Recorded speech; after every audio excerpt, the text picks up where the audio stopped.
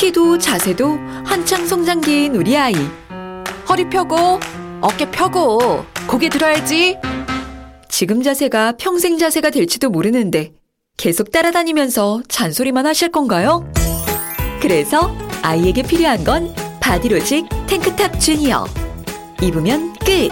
곧게 편하게 우리 아이 자세를 바로 잡아주세요. 바디로직 탱크탑 주니어. 바디로직. 자, 제가 지난번에 그 아랍에미레이트가 화성에 네, 그렇죠. 탐사선 보낸다는 얘기를 드렸는데 네. 이번 7월이 지금 뭐 화성탐사의 달이네요. 원래 그렇습니까? 7월이 화성탐사의 달이죠. 예. 대체로. 왜냐하면 가까운 그렇죠. 아, 그렇구나. 7월에 꽤 많이 가죠. 네, 화성과의 거리가 5,500만 킬로미터로 가장 가까울 따라서 지금 발사하는 게 가장 유리합니다. 지금을 놓치면은 굉장히 뭐 여러 가지로 힘들고 내년이 돼야 되고 뭐 이런 상황인데. 그렇죠. 예. 근데 어쨌든 이번에 흥미로운 것은 늘 가던 데들이 아닌 다른 곳들이 간다라는 거, 미국을 제외하면. 네. 일단은 아랍에미레이트 관련해서는 지난번에 얘기를 드렸었고 이번이 또 건국 50주년을 맞아서 또 하는 거래요. 50주년이요? 아랍에미레이트가. 영국에서 독립한 지 50주년인가요? 그렇죠. UAE라는 이제 그렇구나. 식의 이제 국가가 된 게 50주년인 것이고, 그래서 이번에 놓치면은 내년도 아니고 26개월을 기다려야 됩니다. 그렇죠. 네. 그래서 5억 킬로미터를 날아서 내년 2월에 화성에 도착하게 되는 거죠. 7월에 출발을 하면. 네. 일단 아랍에미레이트에서 발사하는 이 우주선은 이름이 아말인데 희망이란 뜻이래요. 네, 희망이란 뜻이고 아랍에미레이트로서는 이제 최초로 이런 시도를 하는 것이고 일본의 이제 남서부의 가고시마현에 다네가시마 우주센터에서 일본의 그 H2A 로켓에 실어서 보내는 거죠. UAE는 달이고 뭐고 수행성이고 없이 바로 그냥 화성으로 다 뛰나요? 스킵. 네, 다 스킵하고 그렇군요. 바로 화성으로 갑니다. 이게 후발주자의 어찌 보면 장점이라고 할 수 있습니다. 그럴 수 네. 있죠. 네. 왜냐하면 일단 로켓은 뭐 일본 거를 쓰는 거고 그다음에 이 지금 우주선 이 우주선 같은 경우에는 아랍에미레이트의 무함마드 빈 라시드 우주센터하고 그다음에 미국의 콜로라도대 대기 우주 물리학 연구소하고 그다음에 애리조나 주립대 캘리포니아대 버클리하고의 합작품이에요. 같이 이제 해가지고 만든 거라서 이미 이제 갖고 있는 미국 기술을 같이 쓰는 거죠. 그렇다고 뭐 그쪽에서 다 만든 건 아니고 같이 해가지고 그러니까 이런 식으로 이제 선행 기술이 있으니까 그거는 이제 바로 받아들여서 뭐 달에 안 가고 바로 화성으로 간다. 네, 돈이 있으니까. 돈이 있으니까 물론 네. 그 프로젝트가 가능했던 것 같고 아랍에미레이트 얘기는 우리가 드렸던 거니까 그다음에 우리가 관심이 가는 것은 중국입니다. 중국이 이번에 아랍에미레이트는 이제 7월 15일 날 소개돼 있고 중국이 20일에서 25일 사이에 텐원 1호를 발사해요. 텐원? 예, 텐원이란 거는 그 천문이라는 게 문은 이제 그럴 문이 아니고 물어볼 문자인데 질문할 때 하늘에 묻는 거. 예, 하늘에 묻는다인데 춘추 전국시대의 구런의 시에서 따온 말이래요. 중국은 이런 게 가능하니까. 네. 멋있다. 중국은 이런 게 멋있죠. 진짜. 그렇죠. 네. 서양 사람들은 라틴어 쓰고 중국인들은 자기네 역사 속에 맞아요. 이런 것들을 사용을 하죠. 이게 그 어떤 그 한문학 그 특유의 특징이잖아요. 그러니까요. 어느 정도 배우면 모든 고전을 공통적으로 다 알고 있으니까. 맞아요. 네. 그리고 여기저기에 또 적용시킬 수 있는 이런 좀 추상성이 있으니까.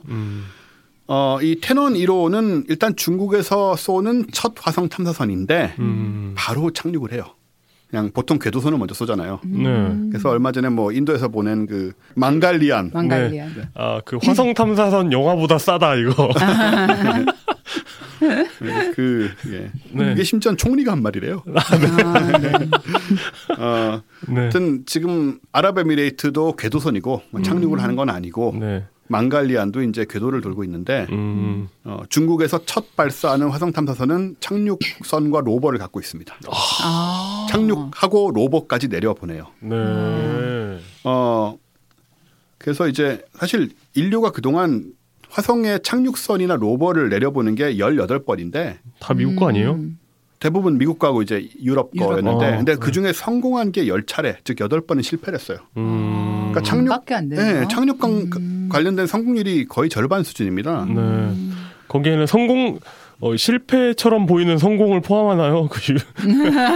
예. 아, 그거요? 네. 그건 정신승리라고 하죠. 네, 정신성공. 정신성공이 포함됩니까? 안 됩니다. 아, 네네. 9번이 나사였고, 미국에. 네. 한 차례가 러시아였는데 착륙은 했지만 착륙 직후 통신이 두절돼서 네. 탐사는 못했는데 네. 이것이 이제 성공처럼 보이는 실패라고 할 수 있을 것 같죠. 네. 어쨌든 착륙은 성공을 했으니까. 네네. 근데 중국은 지금까지 사실 뭐 제가 기회 있을 때 여러 번 얘기를 하려고 했지만 중국은 지금 이미 뭐 무인 우주선, 유인 우주선 여러 가지 경험을 많이 쌓았습니다. 네. 우주 정거장도 그렇고 그다음에 유인 도킹 같은 것도 다 했었고. 그렇죠, 다 했죠. 웬만한 건 다 했다고 보시면 되고 달의 뒷면도 갔고 뭐 여러 가지를 해서 화성에 가는 게 뭐 당연한 수순인데. 선조 텐궁 뭐. 그렇죠. 네. 네, 그런 것들이 다 있었죠. 근데 수순이긴 한데 어쨌든 간에 바로 착륙선과 로버를 보낼 정도의 자신감을 좀 보이고 있는 거고요. 그래서 가고 나면 이제 착륙선이 내리고 로버가 거기서 나와가지고 뭐 화성의 토양하고 지질 구조, 대기 그리고 물에 대한 과학 조사를 진행을 하는데 물에 대한 조사를 하기 위해서 얼음이 많이 있는 것으로 추정되는 유토피아 평원에 착륙을 한대요. 그래서 얼음을 아마 깨고 녹이면서 좀 조사를 하려고 하지 않느냐 이런 생각을 하게 되고 6년 탐사 차량인데 로버가 13가지 과학기구를 탑재해서 최소 3개월 동안 활동한다. 굉장히 좀 구체적인 그 과학 탐사 계획을 갖고 있다. 중국은 확실히 이쪽에 정말 어마어마한 투자를 하고 뭔가 좀 주도권을 잡겠다는 의도가 되게 확실히 있는 것 같아요.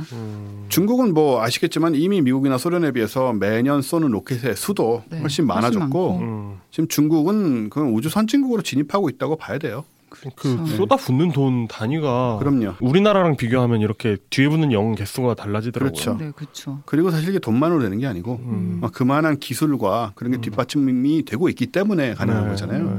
그래서 그런 식으로 엄청난 노력을 쏟아붓고 있고 성과를 내고 있다는 점에서 뭐 우리가 뭐 중국하고 직접 비교할 필요는 없지만 어쨌든 또 어느 정도는 좀 감안할 그런 어떤 성장 속도다 이렇게 보여져요. 제가 그 기관 이름은 까먹었는데 그 중국의 나사 같은 그 황천국인가 그렇죠.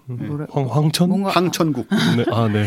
그 뭐 CH 뭐 NA인가 뭐 SA인가 뭐 그런 데가 있는데 거기에 이제 비서실장이라고 하면 우리로 치면 뭐 이제 거기 나사 뭐 관장이라고 해야 되나 그런 사람이겠죠. 그런 분이 그렇죠. 그 공산국가에선 비서가 높은 자리죠. 되게 높은 자리잖아요. 그래서 그분이 중국의 우주 전략의 기본은 돈이다 이렇게 말한 적이 있어요. 그러니까 우리는 늦게 시작하니까 어쩔 수 없이 천문학적인 예산이 들어가고 그거 다 알고 있다.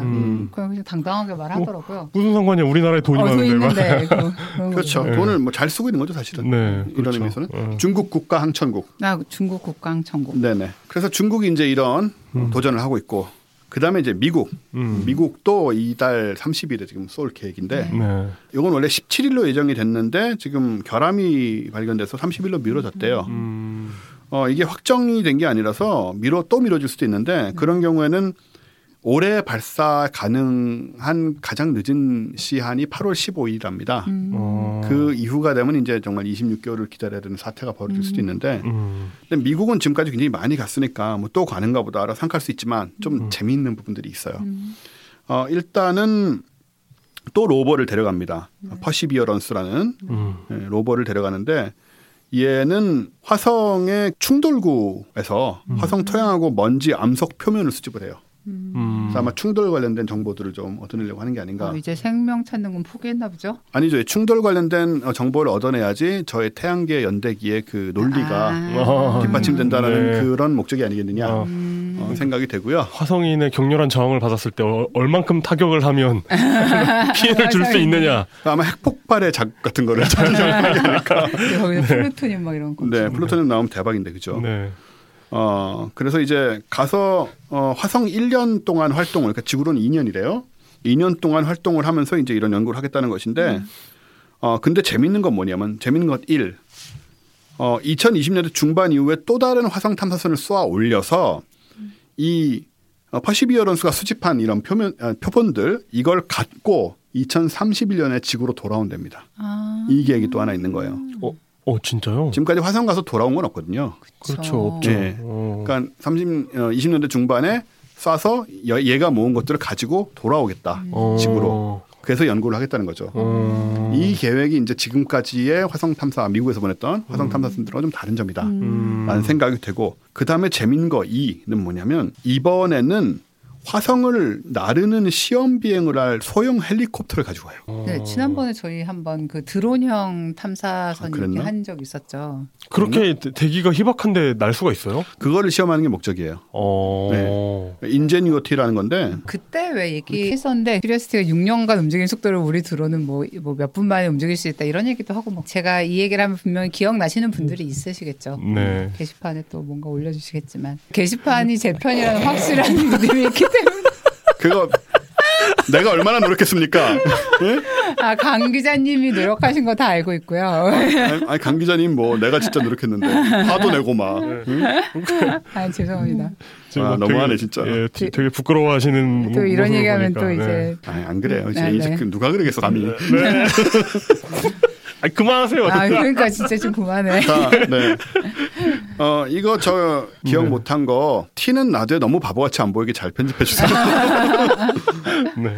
어쨌든 간에 이번에 갑니다. 이게. 네, 가서 얘는 화성 탐사를 하려는 게 아니고 100분의 1의 대기에서도 이게 날 수 있는지 그거를 시험하는 게 목적이고, 어쨌든 성공할 경우에 다른 행성에서 하늘을 난 최초의 물건이 됩니다. 네. 그래서 이게 사실 되고 나면 할 수 있는 게 많잖아요. 나중에. 너무 좋죠. 말만 따나 진짜 로봇같이 이렇게 천천히 다니는 것에 비해서 얘는 날아다니면서 뭐 온갖 걸 할 수가 있으니까 나중에 뭐 크기가 커지면 더더욱이나 그럴 것이고. 네. 그리고 드론이 나오고 나서 셀카의 새 시대가 열리지 않았습니까? 아, 그렇죠. 네. 얘는 뭐. 예, 그렇죠. 예. 얘도 셀카를 찍어주겠죠. 화성에 사람이 가면 앞에 떠가지고. 네, 그러려고 가는 거예요. 드론 다 그러려고 하는 거예요. 그렇죠. 원래 인스타 사진 찍으러 화성 가는 거 아니었나? 우리 자전거 타면서 셀카 찍으려고 드론 발명한 거 아닌가? 네, 아닙니다. 네. 근데 여기서 약간 이 나사의 설레발이 우리 나사가 때로는 좀 과한 얘기를 하는 경향이 있는데 나사가 이렇게 말했습니다. 1903년 라이트 형제가 인류 최초의 비행기를 띄운 것과 같다라고 의문을 부여했대요. 네. 같진 않을 텐데요. 같진 않죠. 그래요. 그리고 성공한 다음에나. 그 워딩이 먼저 생각나서 빨리 써버리고 싶어서 어쩔 줄 모르나 봐. 그러게요. 예. 어쨌든 화성이 근데 뭐 대기 밀도가 100분의 1밖에 안 되는 데다가 가끔씩 모래 폭풍도 불고 하니까 그죠. 얘가 또 얼마나 안정적으로 날 수 있는지 사실은 그런 데이터를 수집하는 것도 중요하니까. 근데 사실 난 그건 항상 좀 신기했어. 대기가 그렇게 희박하다는데 모래 폭풍이 불면 얼마나 불 것이며. 그거 과천과학관에서 배웠어요. 아, 어떻다고 하죠? 엄청난 폭풍이 불면 이렇게 옷깃이 흔들릴 정도래요. 아, 그러니까 사실 그게 상식적이잖아요. 네. 그렇죠. 근데 또 모래의 양은 굉장히 많대요. 날려다니는. 네. 그래서 이제 뭐 우리가 모래 폭풍을 맞아서 뭐 지구에서처럼 넘어지고 막 이런 상태는 아닌데 뭐 기계들은 쉽게 고장 난다고 그런 얘기를 하더라고요. 그 예전에 한참 황사 많이 들 때 중국에서 유학하던 친구가 있었는데 집에 가서 머리 감으면 그 싱크에 모래가 이렇게 퇴적층처럼 쌓여 있다고 하더라고요. 머리 사이로 들어온 그 그렇죠. 모래 때문에. 아니 중국에서 사는 분인데. 네, 그 정도다. 그러겠죠. 사실 황사가 중국에서 우리나라로 오는 건데 중국 본토는 얼마나 심하겠어요. 그러니까 우리나라는 가벼운 게 그나마 오니까 폐로 들어가고 그러는데 걔는 머리 사이에 모래로 붙어 있다고 하더라고요. 내가 캐나다인가 어디에선가 모래바람을 진짜 센 거란 맞은 적이 있는데 정말 좀 무시무시하더라고요. 네, 그렇다고요. 네. 어쨌든 그렇진 않다는 거 화성은. 네. 여러분 화성에 가서도 너무 두려워하실 필요 없이 좋은 경치와 신기한 자연을 즐기시면 되겠습니다. 네. 자, 그다음에 오프닝 다음 얘기는 뭐냐면 신경이 쓰이는 얘기인데 이건 좀 코로나19 관련된 얘기예요. 코로나19에 대해서 우리가 많은 얘기가 나오고 있지만 지금 약간 우려되는 얘기는 뭐냐면 코로나19 환자 중에 뇌손상 사례가 상당수 보고가 된다. 라는 이런 연구 결과인데요. 실제로 지금 코로나19의 중증 환자들 중에 상당수가 좀 선망 증상에 시달리고 있어요. 선망이란 거는 이제 환각이라든가 환청이라든가 이런 좀 의식 장애, 그 이상 행동 같은 거를 이제 되게 그 중환자들이 겪는 거잖아요. 그렇죠. 이런 증상을 말하는데, 근데 미국에서는 중환자실이나 응급실에 입원한 코로나19 환자 중에 3분의 2가 선망 증상을 지금 겪고 있다. 저도 사실 이 얘기를 들은 적이 있는데 그 젊은 친구가 자기 이제 코로나에서 회복돼가지고 나와서 미국에 있는 친구였는데 회복돼서 사람들한테 이게 그렇게 너네가 생각하는 것처럼 만만한 게 왜냐면 미국에서 젊은 친구들 사이에서 그렇죠. 무슨 파티하고 이랬잖아요. 네네네. 그것 때문에 이렇게 만만한 게 아니라는 얘기를 하면서 증상들을 얘기를 하는데 거기에 그 선망 얘기를 하더라고요. 한 3달 정도를 정말 너무 심하게 앓았는데 그중에 이제 환각 보고 뭐 그러는 증상들이 있었다고. 그러니까요. 근데 그게 이제 얼마 전까지만 해도 이게 전문가들이 어떻게 생각을 했냐면 병 때문이 아니고 뭐 인공호흡기라든가 뭐 신경안정제라든가 아니면은 그렇죠. 수면 부족 이런 것 때문에 생기는 게 아니겠느냐라고 생각을 했는데 요즘 이제 새로운 연구 결과가 발표가 된 거예요. 영국의 유니버시티 칼리지 런던의 연구진이 신경학 저널인 브레인에 이 결과를 발표를 했는데 이건 이제 MRI 같은 그런 첨단 장비를 통해서 연구를 한 결과예요. 임상실험을 한. 근데 일단은 결론적으로는 뭐냐 하면 코로나19가 선망은 물론이고 뇌염이나 신경 손상, 뇌졸중 등을 포함한 이런 신경학적 문제를 일으킬 수 있다라는 그런 결론이 좀 나오는 것 같은데 이거 점점 병이 흉악해지는 것 같아요. 처음 나왔을 때. 그러게 말입니다. 그런 느낌이죠. 요즘 또 뭐 에어로졸 얘기도 나오고 공기 감염. 그건 조금 이해가 안 되는 부분이 만약에 이게 정말 공기 감염이 되면은 이거보다 훨씬 더 그게 값이 높아야 되는 거 아닌가? 무증상 환자가 굉장히 많다고 생각할 수도 있겠죠. 그리고 모르죠. 그게 그리고 일반적인 감염 상황이 아닐 수도 있다는 생각도 들긴 하더라고요. 그러니까 좀 약간 그럴 수도 있다 정도로 생각하면 모르겠어요. 뭐 진짜 모르겠어요. 네. 그러게요. 하여튼 연구는 어떻게 진행됐냐 하면 뇌기능 장애나 뇌졸중, 뭐 말초신경 손상 이런 것들 때문에 이제 UCL 병원에 입원한 43명의 환자가 있었는데 이 중에 29명이 코로나19에 걸렸었대요. 그리고 이분들 중에 이제 뇌기능 장애 환자가 10명. 그러니까 일시적인 뇌기능 장애 환자가 10명이었고 나머지는 이제 좀 일시적이지 않은 뇌염이라든가 뇌졸중이라든가 신경손상 환자였던 거죠. 심각한데요. 그래서 이게 이제 어떤 연관성이 있느냐가 문제인 건데 12명의 뇌염 환자 중에 9명은 급성 파종성 뇌척수염이라고 해서 이거는 이제 청소년들이 잘 걸리는 건데 바이러스성 감염이라고 합니다. 보통 이제 이 진단을 받는 성인 환자는 이제 이 병원에서 한 달에 한 건 정도인데 연구가 진행된 일주일 동안은 9명이나 한 달에 한 건인데 평소에는 지금은 일주일에 9명이다. 그럼 9, 4, 36이니까 36배네요. 그죠? 그러니까 무시할 수 없는 숫자인 거죠. 그래서 이제 이게 지금 코로나19 바이러스 때문인가라고 연구를 했는데 바이러스가 뇌척수역에서 발견되지는 않았대요. 네. 그 말은 코로나19 바이러스가 뇌를 직접 공격하는 것이 아니고 아마도 코로나19에 의한 면역 반응에 의해서 그러니까 일종의 자가질환인 거죠. 자가면역 질환. 초기에 나빠지는 젊은 친구들이 사이토카인 폭풍 얘기 되게 많이 그렇죠. 했었잖아요. 맞아요. 네. 일종의 그 증상인가 싶어요. 그것과 약간 비슷할 수 있겠네요. 네. 면역계가 이제 과민하게 반응을 하는 거니까. 그래서 이제 근데 그게 뇌 쪽에서 나타나는 그런 상황이 아니겠느냐라고 지금 보고 있다고 합니다. 무섭다. 근데 지금 이게 미국 UCL뿐만 아니고 전 세계 300개 이상의 연구에서 두통과 같은 가벼운 증상도 시작해서 후각 상실, 실어증, 뇌졸중 같은 이런 증상들이 코로나19 환자들에게서 좀 보편적으로 많이 나타나고 있다고 해요. 그래서 지금 상관관계가 정확하게 규명되진 않았지만 이것을 지금 연구해야 된다. 전 세계적으로 연구해서 이걸 빨리 좀 밝혀내야 된다라는 이런 주장을 하고 있습니다. 근데 이게 또 어떤 일이 있었냐면은 옛날에 다들 아시는 1918년에 스페인 독감. 네. 이때도 스페인 독감에 의해서 물론 뭐 5천만 명이 사망하고 굉장히 큰 피해가 있었지만 요 종식이 되고 나서 그 다음에 기면성 뇌염이라는 게 유행하기 시작을 해요. 기면성 뇌염? 네. 잠이 오는 건가요? 그렇죠. 잠이 오는데 무기력증이 심하고 심지어는 1년 이상 이게 증상이 가는 경우도 있었다고 하니까 좀 심각하죠. 그리고 수면 증상만 오는 게 아니고 언어 강박, 틱 장애, 그리고 심지어 뭐 파킨슨씨 병 증상, 그리고 안면 근육 마비, 그리고 심지어 반사회적 인격 장애. 이건 뇌 손상, 전두엽 손상이 좀 의심이 되죠. 그 시절이니까 그 개념이 좀 약했겠지만 망상 이런 것들까지 보여가지고 이 후속으로 온 병이 굉장히 생각보다 심각했던 거예요.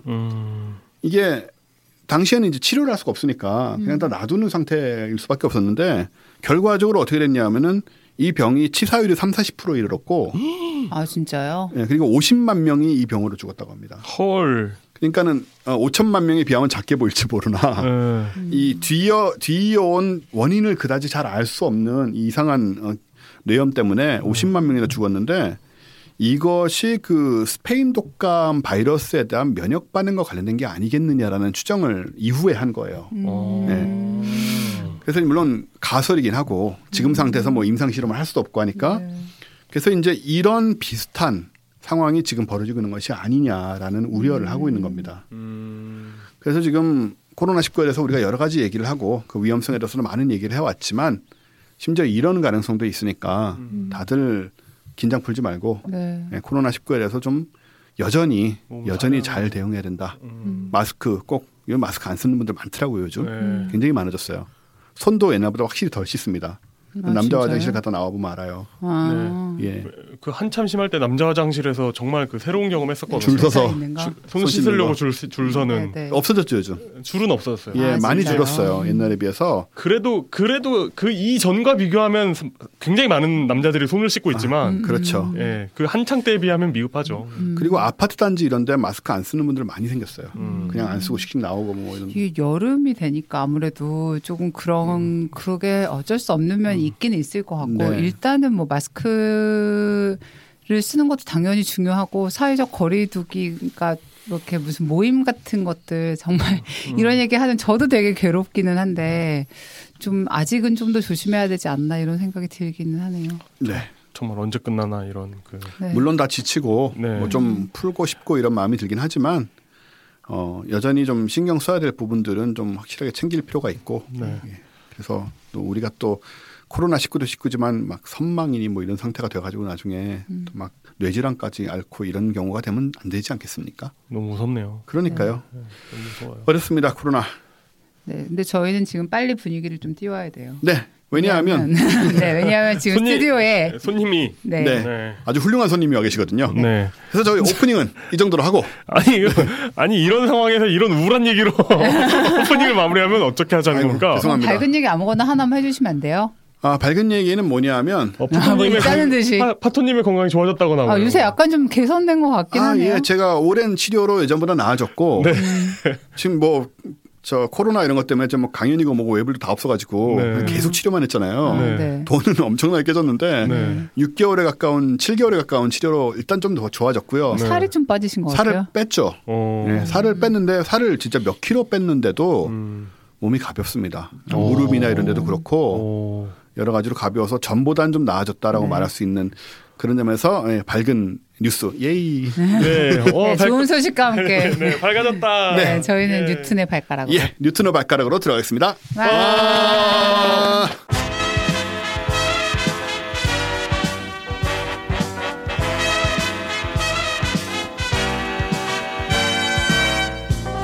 최 팀장, 이용, 그리고 파토.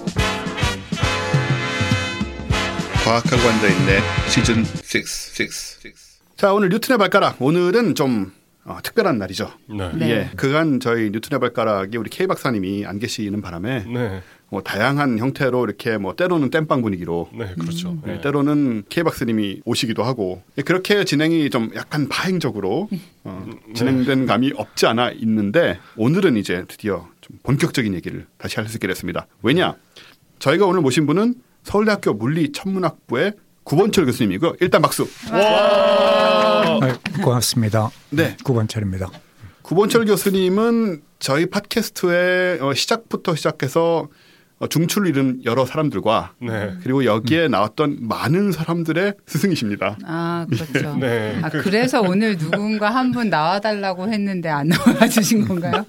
누구? 윤성철 교수님이나 뭐 이렇게. 도망가는 느낌이 있었어요. 그런 느낌이 있었죠. 네. 사실은 혹시 그분들의 지도 교수님이셨나요? 지도 교수는 아니었고요. 네. 예, 뭐 윤성철 교수고 이제 박순정 사장이고 제가 가르치기는 했죠. 네. 저희 K 박사님과는 혹시 이광환 박사도 뭐 가르치셨고요. 네. 혹시 어떤 대학생이었을까요? 그랬나요? 그런 얘기부터. 노 코멘트로 저희가 듣기로는 공부를 열심히 하지 않고 성적도 좋지 않았다라는 얘기를 제가 좀 본인들 입에서 들었는데. 근데 본인들이 공부 안 했다는 얘기는 믿으면 안 돼요. 근데 교수님께서 지금 노코멘트 하신 거 보면 사실이야. 학생 때 이 친구가 그렇게 공부 열심히 한 것 같진 않았지만 이런 면을 봤더니 좀 훌륭한 사람이 될 것도 같았다. 이런 에피소드 하나 없으신가요? 억지로 짜내세요? 아니, 뭐. 지금 이제 이가은 박사, 네. 그다음에 박순창 사장, 네. 윤성철 교수 네. 이 세 분이 여기 관여하나요? 또 네, 일단은 그 정도 분이 서울 천문학과에서는 저희랑 주로 가까운 많이 분이죠. 네. 윤성철 교수, 그다음에 박순창 사장 이렇게 학부 때 기억을 더듬어 보면은 네네. 뭐 이렇게 지금 될 줄 알았다, 뭐 짐작했다, 아, 뭐 그런 게 조금은 보였다. 네. 조금은. 네. 윤성철 교수님은 공부를 열심히 하셨을 것 같죠. 그게 지금 대답 안 하시는군요. 그러니까 내가 좀 아는데 네. 윤선철 교수님이 되게 차분하고 그래 보이잖아. 네. 근데 알고 보면 안 그래. 아, 진짜요? 사람이. 네. 그리고 딴 쪽으로 관심이 많으셨어요. 네, 이럴 줄 알았다라는 말씀이시죠. 세 사람 다 아주 착실한 학생이었습니다. 네, 알겠습니다. 이런 좋은 교수님을 두셨다 이런 느낌이. 네, 야. 이렇게 좋은 말씀 해주시려고 노력하는데 계속 해묻는 건 이해가 안 되는 것 같습니다.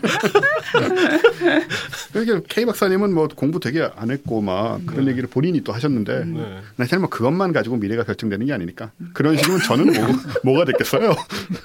저희가 구본철 교수님 모신 이유는 이런 뭐 뒷담화 낚아려는 것이 아니고 당연히 아니고요. 네. 이번에 굉장히 큰 성과가 있었습니다. 그렇습니다. 일단 제가 사진 한 장을 보여드릴게요. 이게 네이처 아스트로노미라는 네. 굉장히 유명한 천문학계에서는 아주 유명한 저널이죠. 네. 예. 여기에 지금 이 표지에 그 유명한 네이처지의 그 천문학 분야 그런 거죠. 예. 거잖아요. 예, 그런 건데 이게 지금 표지입니다. 표지고 여기에 지금 초신성 이제 잔해가 이렇게 찍혀 있고 네. 그다음에 위에 prepared to be shocked 놀랄 준비를 해라라는 영문이 적혀 있죠. 이거 뭔가 약간 그 드라마 같은 데서 트레일러 뒤에 나오는 문구잖아요. 블록버스터. 네, 블록버스터. 예고편 마지막에. 예고편 마지막에. 그렇죠. 근데 여기 논문에 이런 This summer 뭐 이런 거. 그런 거죠. 그렇죠. 자, 근데 이게 바로 여기에 이렇게 우리가 놀랄 걸 준비해야 되는 그 내용이 바로 구본철 교수님을 중심으로 한 우리가 아니죠. 죄송합니다. 한국. 우리라면 오해가 있을 수 있으니까. 오해 아무도 안 해. 그런가요? 한국 연구진이 연구한 그 내용이 바로 이렇게 표지에 실린 거죠. 예, 최근에 이 6월호. 예, 6월호에 아주 따끈따끈한 내용이고 네. 바로 이 연구에 대해서 오늘 직접 듣기 위해서 우리가 구본철 교수님을 모신 겁니다. 예. 커버 스토리라고 할 수 있겠네요. 오늘의 얘기는. 그렇죠. 커버 스토리. 그 논문을 보통 내고 나면 이번에 선생님 논문이 표지에 실립니다. 이렇게 연락이 오나요 따로? 그 논문하고 이 표지는 조금 별개예요. 그러니까 논문은 사실 이제 1월에 억셉트가 됐어요. 예, 그거는 이제 인터넷에서 이제 게재가 되고요. 그다음에 이제 이런 학술지 하나 이제 그 매달 나오는 그런 학술지로 따로 이제 별개로 실죠. 예, 그게 이제 6월호에 실게 되는데 이 표지를 이제 각자 이제 뭐 논문 낸 사람들이 투고를 해요. 이제 이런 내용을 갖다 실어달라. 오늘 표지를 갖다 이제 제출하는 거죠. 그 중에서 선정됐다. 이렇게 할 수 있습니다. 꽤 경쟁이 있을 것 같은데요, 매번. 당연히 그렇겠죠. 네. 뿌듯함을 지금 애써 누르시는 것 같은데. 왜냐하면 이 표지에 저희가 공을 많이 들였거든요. 네. 어떤 느낌을 받으실지 모르겠는데 제가 한 천체가 뭐 나중에 이야기하겠지만 이제 카시오페아 A 초신성 잔해인데 굉장히 사진이 많아요. 네, 천문학의 어떻게 보면 이제 대표적인 사진을 보여주는 그런 천체로 잘 알려져 있는데 그렇기 때문에 그런 사진을 이제 다시 여기다 실기는 이제 쉽지 않죠. 흔히 보는 사진이 아니라 이거는 조금 좀 괜히 제 얘기를 하는 것 같지만 예술적인 의미가 있어요. 그렇군요. 조금 설명해 주셔도 좋을 것 같은데 어떻게 다른지 좀 설명해 주시면 좋을 것 같아요. 보통 이제 삼색 사진을 많이 만들잖아요. 그렇죠. 3컬러 이미지라고 그러는데 그런 굉장히 많아요. HST 이미지도 있고 뭐 찬드라 이미지도 있고 이런 엑스레이 뭐 이런 건 다 만드는데 이제 그런 것들은 뭐 이제 초신성이 폭발하고 나온 물질들이 이제 어떻게 분포하느냐 이런 걸 보여주는 건데 제가 한 연구는 이제 나중에 얘기했지만은 폭발 이전의 별이 이제 뿜어낸 물질, 폭발 이전에 이제 별이 낸 물질이거든요. 그러니까 그거를 보여줘야 되는 그런 사진이 이제 필요한 거죠. 아마 저는 이제 거기서 좀 영감을 얻은 것 같아요. 그 영화 보면은 흑백 영화에 빨간 옷 입은 애들 이렇게 가끔 나오는 거죠. 그렇죠. 쉰들러 리스트 같은. 네, 맞죠. 네. 그래서 여기에서도 이제 뒤에 배경은 거의 나타나지 않게 푸른색으로 배경을 하고 요게 이제 붉은색으로 이렇게 나와요. 그 물질들이. 네, 그거를 이제 보여주기 위해서 일부러 사진을 만들었고 그거를 이제 어떻게 거기에서 채택해 줘갖고 이렇게 표지에 실리는 영예를 얻었습니다. 이런 것도 중요합니다, 사실. 논문도 중요하고 다 중요한데. 그러니까 어떻게 보면 이 논문하고는 조금 좀 또 다른 그런 의미가 좀 있습니다. 뭐 자세한 설명을 해주시겠지만 일단 앞에 약간 어떤 상황이냐 언급을 드리면 일단 이 초신성이 한 340년쯤 전에 폭발한 것으로 우리가 기록에 남아있는 그런 카시오페이아 A라는 그런 초신성인데 이게 사실은 우리가 저희 팟캐스트 오래 들으신 분들은 기억을 하실 거예요. 수년 전에 여기서 또 인을 발견하신 바로 그 초신성이죠, 여기가요. 네, 맞습니다. 그것도 이제 구본철 교수님이 하신 연구였고 그때도 꽤 크게 화제가 됐었고 그때는 이제 저희가 수하인 윤성철 교수님을 불러서 윤 교수님이 여기서 설명을 해주셨어요. 그 같은 이 초신성을 계속 연구를 하셔가지고 또 이제 새로운 성과를 내신 거라고 볼 수 있을까요? 그렇죠. 네. 초신성전에 카시오페아 A라는 초신성전에 좀 집착하고 있죠. 네. 사실 그게 굉장히 중요할 것 같은데 이 카시오페아 A는 뭐 여러 가지로 또 많은 분이 연구를 하고 있는 그런 초신성으로 제가 알고 있는데 인기가 있는. 비교적 재밌고 흥미롭고 그런 천체입니다. 어떤 면에서 그렇죠? 다른 초신성과 비교했을 때? 우리 은하에 한 300개 정도가 있어요. 초신성. 잔해. 근데 이제 이거는 그 중에서 가장 젊은 초신성잖아요. 300년밖에 안 됐으니까. 젊으면 이제 폭발한 현장의 모습을 아직도 간직하고 있다. 이렇게 얘기할 수 있어요. 그러니까 오래되면 이제 그 현장이 다 없어지거든요. 그래서 폭발 당시 이제 어떤 일이 벌어졌는지는 모르는데 이 초신성전에는 워낙 나이가 한 300년 조금 지났기 때문에 폭발 당시에 이제 물질이 어떻게 분출됐는지 뭐 그런 모습을 아직까지 간직하고 있기 때문에 비교적 이제 아주 중요한 연구 대상이라고 할 수 있습니다. 그러니까 범죄로 따지면 왜 그 시신이 아직 치워지지 않고 뭐 부패하지 않은 상태로 있는 그런 경우 죄송하지만 아니 맞아요. 그런 말이 있죠. 그 모든 사건의 단서는 현장에 있다. 그런 단서가 아직 남아 있는 초신성잖아요. 현장이 보존이 돼 있다. 현장이 아직 보존돼 있다. 어디 가서 이걸 감히 누가 뭐 흩어버리고 이럴 사람이 있겠어요? 이런 존재가.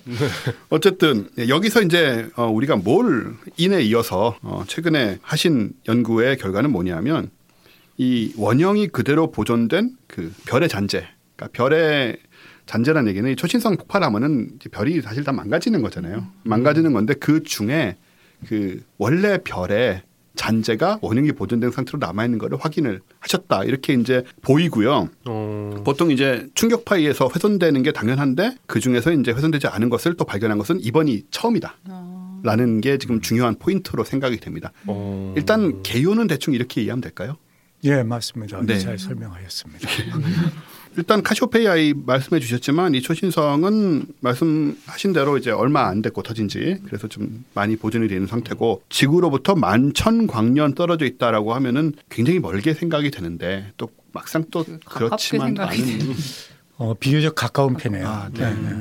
초신성 치고는 그렇죠. 대부분의 초신성 잔해가 한 뭐 2, 3km 그러니까 11,000광년, 뭐 10,000광년 정도 떨어져 있으면 이제 비교적 가까운 축에 속하고요. 특히 이렇게 이제 젊은 초신성 잔해로서 그 정도 거리에 있는 거는 뭐 매우 드물다.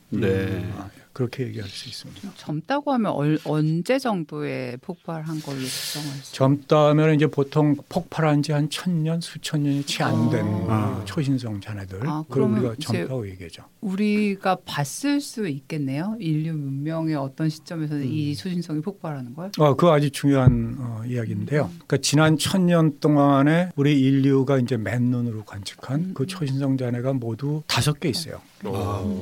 여러분들이 들어봤을 때 이제 케플러, 타이커, 개성운, 뭐 그 다음에 이제 잘 못 들어보셨을 텐데 SN1006, 그다음에 뭐 1181 뭐 이런 5개가 있고 사실 카시오페아 A는 그것들보다도 가장 젊은데 지금 얘기한 거는 1604년이 가장 한 400년은 다 된 건데 이건 한 330년밖에 안 됐거든요. 그런데 역사적 기록이 없어요.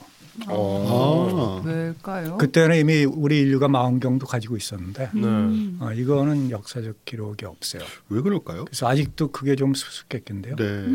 아마도 우리가 흔히 이제 소강이라고 그러는데요. 초신성까지의 그 사이에 있는 티끌에 의한 소강이 커서 관측이 안 됐을 거다 하는 게 이제 보통 우리가 맨눈으로 안 보였을 것이다. 네, 맨눈으로 보기에는 어두웠을 것이다.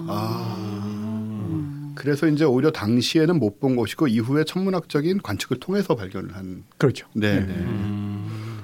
이게 초신성이 터지면 무조건 막 이제 뭐 달 같은 막 그러니까 우리 기대는 그거잖아요. 하늘에 뜨고 이런 식은 항상 그런 건 아닌가. 그러니까 아까 말씀드린 것들은 하늘에서 가장 밝은 별, 금성, 뭐 이 정도 밝아요. 그러니까 어떤 것들은 뭐 보통 6개월, 몇 년도 밤하늘에 떠 있죠. 보름달 정도까지 밝지는 않더라도 굉장히 밝은데. 이 초신성은 보이지가 않았어요. 그래서 뭐 과연 이제 그 초신성까지의 소강이 얼마나 빛이 어둡게 됐기에 보이지 않았냐, 그건 아직도 이제 이슈입니다. 그러게요. 이렇게 가까이 있는데 비교적 가까이 있네요. 우리가 왜 올 초에 초신성이 갑자기 뭐 베텔게우스에 터진다 뭐 어쩌고 해가지고 관심을 많이 가졌었는데 아직까지 이루어지지 않은 걸로 알고 있지만 저희는 그때 그런 얘기를 많이 들었거든요. 이게 뭐 터지면은 보름달처럼 밝아진다는 둥 낮에도 보인다든가 이런 얘기를 들었는데. 실제로 베텔게우스가 터지면 그 정도 될까요? 예, 베텔게우스는 가까워요. 그리고 뭐 지금도 별이 잘 보이잖아요. 네네. 그래서 그 초신성으로 터지면 뭐 보름달을 그만하면 정말 장관이겠네요, 그건. 망원경 떨어져 있으면 300년 전에 터졌다는 게 우리가 관측 시점에서 300년 전인 거죠. 그렇죠. 실제로 이제 뭐 만년 전에 1300년, 11,300년 그런 거지 뭐. 네. 이거 참 이 우주의 단위는 정말. 그러게. 헷갈리네요. 대단한 건데 이 만천광년이면 사실 뭐 가깝다라고 얘기를 하기에는 너무나 먼 거리라서 우리 은하가 지름이 10만 광년이니까 은하 지름의 10분의 1 정도의 거리에 가깝게 되는 건데 그럼에도 불구하고 가까운 곳에 있는 것이고 또 터진 지 오래 안 돼서 관측하기 용이하고 연구하기도 용이하다. 이런 관점인데 그럼 이제 여기서 뭘 발견하신 겁니까? 너무 단도직입적으로 물은 거 아니에요? 돌려서 조심스럽게 여쭤봐야 되는 거 아니야? 이렇게 뭐가 나온 겁니까 물어봐서 한마디로 답할 수 있는 거면 이런데 안 실어주지 않았을까요? 다시 제가 이 내용을 대충 보니까 여기에서 철을 발견하셨다, 철이 나왔다, 뭐 이런 얘기를 대충 봤는데요. 철은 뭐 이런데 원래 좀 많고 이런 거 아니었던가요? 어떤 차이가 있을까요? 그 우선 첫 번째는 이제 아까 처음에 이야기하셨듯이 원형의 물질을 발견했다. 원형의 물질. 여기에 이제 방점이 있어요. 이 논문은요. 그러니까 그 말은 이제 별이 초신성으로 폭발하기 전에 어떤 별이었느냐 하는 게 아주 궁금해요. 그렇겠네요. 이 카시오페아 A라는 별이 폭발하기 전에 어떤 상태에서 폭발을 했는가 하는 게 이제 초신성을 연구하는 데서 이제 비교적 중요한 그런 주제입니다. 폭발한 다음에 이제 그 별이 없어졌잖아요. 그렇죠. 지금은 이제 많은 외부나에 있는 초신성들을 대상으로 해갖고 관측들이 많이 됐기 때문에 지금은 이제 어떤 초신성이 외부 은하에서 폭발을 하면은 그 전 사진하고 비교해서 어떤 별이 폭발했는지를 알 수가 있어요. 그렇겠네요. 그런데 이런 초신성 잔해 같으면 이제 그게 불가능하죠. 그런데 대신 이제 외부 은하에 있는 초신성들은 이제 멀리 있기 때문에 이렇게 자세하게 볼 수는 없죠. 그런 서로 이제 장단점이 있어요. 그런데 이 경우에는 이제 이 별의 폭발 전의 별의 본질이 뭐냐 이제 그런 게 중요한 이슈인데 이게 일단 폭발을 하게 되면은 폭발 전의 별이 이제 물질을 내뿜으면 그게 다 식어요. 조금 지나면 그러니까 우리 눈에서 보이지가 않죠. 폭발 전에 이제 물질을 내뿜었는데 그거는 조금 별에서부터 멀어지면 이제 다 식어서 빛을 안 내기 때문에 우리한테 보이지가 않죠. 그런데 초신성이 폭발을 하면은 그 폭발파가 확 휩쓸고 나가면서 그 물질들에 충격을 주는 거죠. 가열을 해요. 그럼 이제 그 물질들이 다시 보이기 시작을 하죠. 그게 이제 여기 보이는 이제 붉은 그런 나트들이에요. 그래서 이 붉은 나트들은 사실 이제 이 초신성 잔해가 뭐 1950년대부터 이제 광학 관측이 됐어요. 네. 그때부터 이 붉은 나트들이 있다는 건 이제 알려졌죠. 한 60년 넘게. 네. 네. 그걸 낫이라고 부르는군요. 그냥 덩어리라고 할 수 있을 텐데요. 네. 뭐라고 흔히 불렀냐면 QSF라고 불렀어요. QSF라는 게 이제 쿼지 스테이셔너리 플로클리, 그래서 거의 움직이지 않는, 거의 정지해 있는 뭐 이런 물체 이런 뜻입니다. 근데 거의 움직이지 않는다는 게 초속 400km로 움직여요. 뭐 이런 식이죠. 서울 부산은 1초 만에 가는. 네. 왜냐하면 저기 이제 초신성이 폭발할 때 분출된 물질들은 초속 5,000km로 움직여요. 그거에 비해서 이제 거의 움직이지 않기 때문에. 그래서 사람들이 많이 이제 관심을 갖고 관측을 하는데 충격파에 휩쓸린 것만 보기 때문에 제가 본 거는 이제 충격파에 휩쓸리지 않은 그 앞부분에 있는 걸 갖다가 이제 디텍트했다, 발견했다. 그런 의미가 있습니다. 그 차이가 뭐냐면 이제 충격파라는 게 물질을 이제 파괴해요. 그러니까 우리가 뭐 이렇게 어디 폭발이 일어나면은 거기서 폭발파가 확 휩쓸고 나면서 유리창도 깨지고 다 부서지잖아요. 마찬가지로 여기서도 이제 충격파라는 게 쭉 퍼져나가면서 다 파괴하거든요.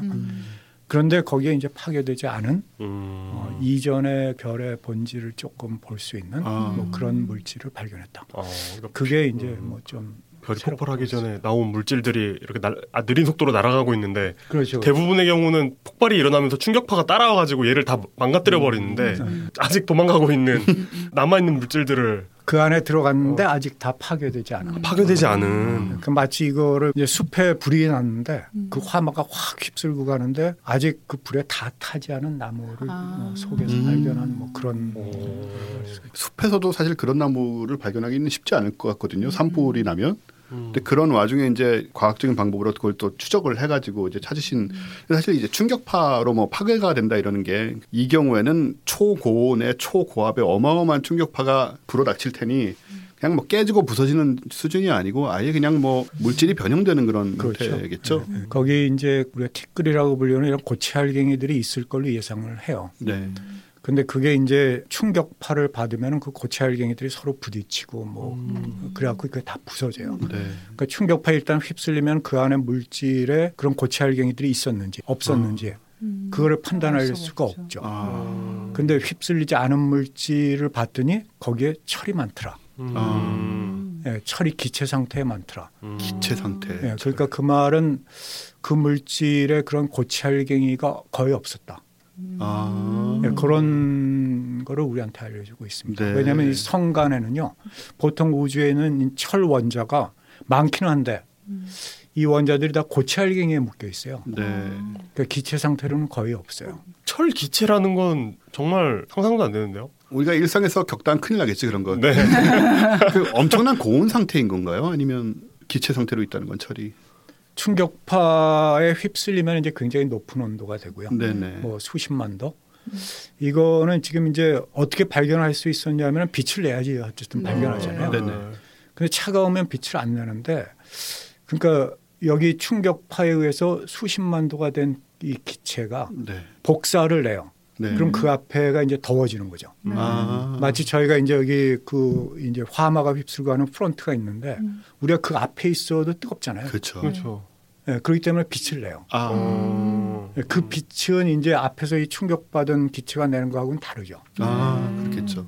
그래서 이 스펙트럼이라는 걸 보면은 두 개가 확연하게 달라요. 그러니까 그게 이제 아주 굉장히 내로한 이런 스펙트럼을 보여주는데 그게 좀 새롭다고 할 수 있습니다. 근데 우리가 왜 초신성이 어느 정도 무게의 별이 터지면 초신성이 되고 뭐 어떻게 되면은 이런 별의 어떤 역사나 나이 드는 방식에 대해서는 다 알고 있다고 생각을 하고 있었잖아요. 그러니까 예를 들어 초신성 이 정도 밝으면 알고 있었어? 아니 저는 제가 안다는 게 아니라 그 어떤 식의 그림을 그릴 수 있는, 이 정도 밝게 초신성이면 이게 뭐 어느 정도 크기였겠다 뭐 이런 뭐 성분 같은 거 알 수 있었지 않았던 건가요?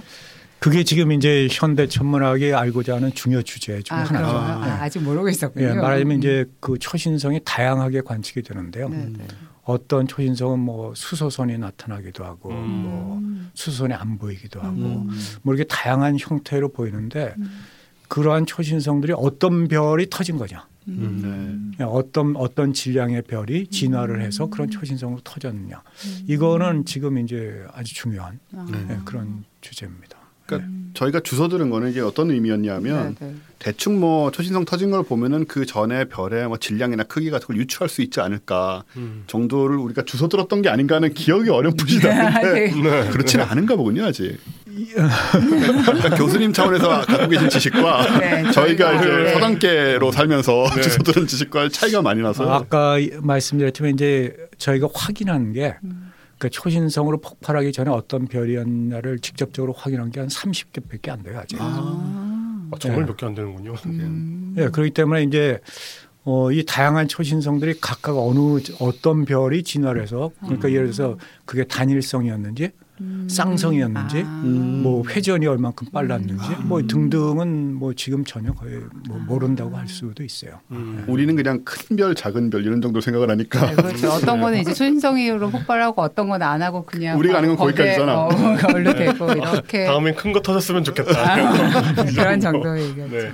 그렇구나. 그러면 이제 철 원자 여기 기체 상태로 존재한다는 그게 지금 제 내용을 보니까는 원래 이제 별에서 변하지 않은 상태로 남아있는 것이다라고 얘기를 하는데 그런 걸 어떻게 확인이 가능한 거예요? 이게 뭐 그 원래 별이 가지고 있는 그 상태 그대로다라는 거는.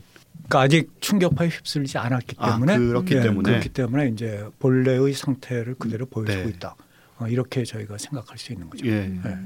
그럼 그 철은 이 별에 보통 이제 뭐 태양 같은 별들은 뭐 중심에 나중에 철이 만들어진다 이런 얘기들 하던데 그 중심에 있던 게 나온 건가요, 그러면? 아니요, 이거는 초신성 폭발 이전의 별이 이제 분출한 거기 때문에요. 별의 대기에서 나온 거고. 그렇기 때문에 이 철은 그 초신성이 만들어낸 철이 아니라 이거는 원래 그 초신성의 그 저희가 이제 선조성이라고 불러요. 폭발 이전의 별이 만들어질 때 갖고 있었던 철 원자라고 생각됩니다. 그럼 주변의 성간 물질들에서 받은 별이 만든 게 아니고.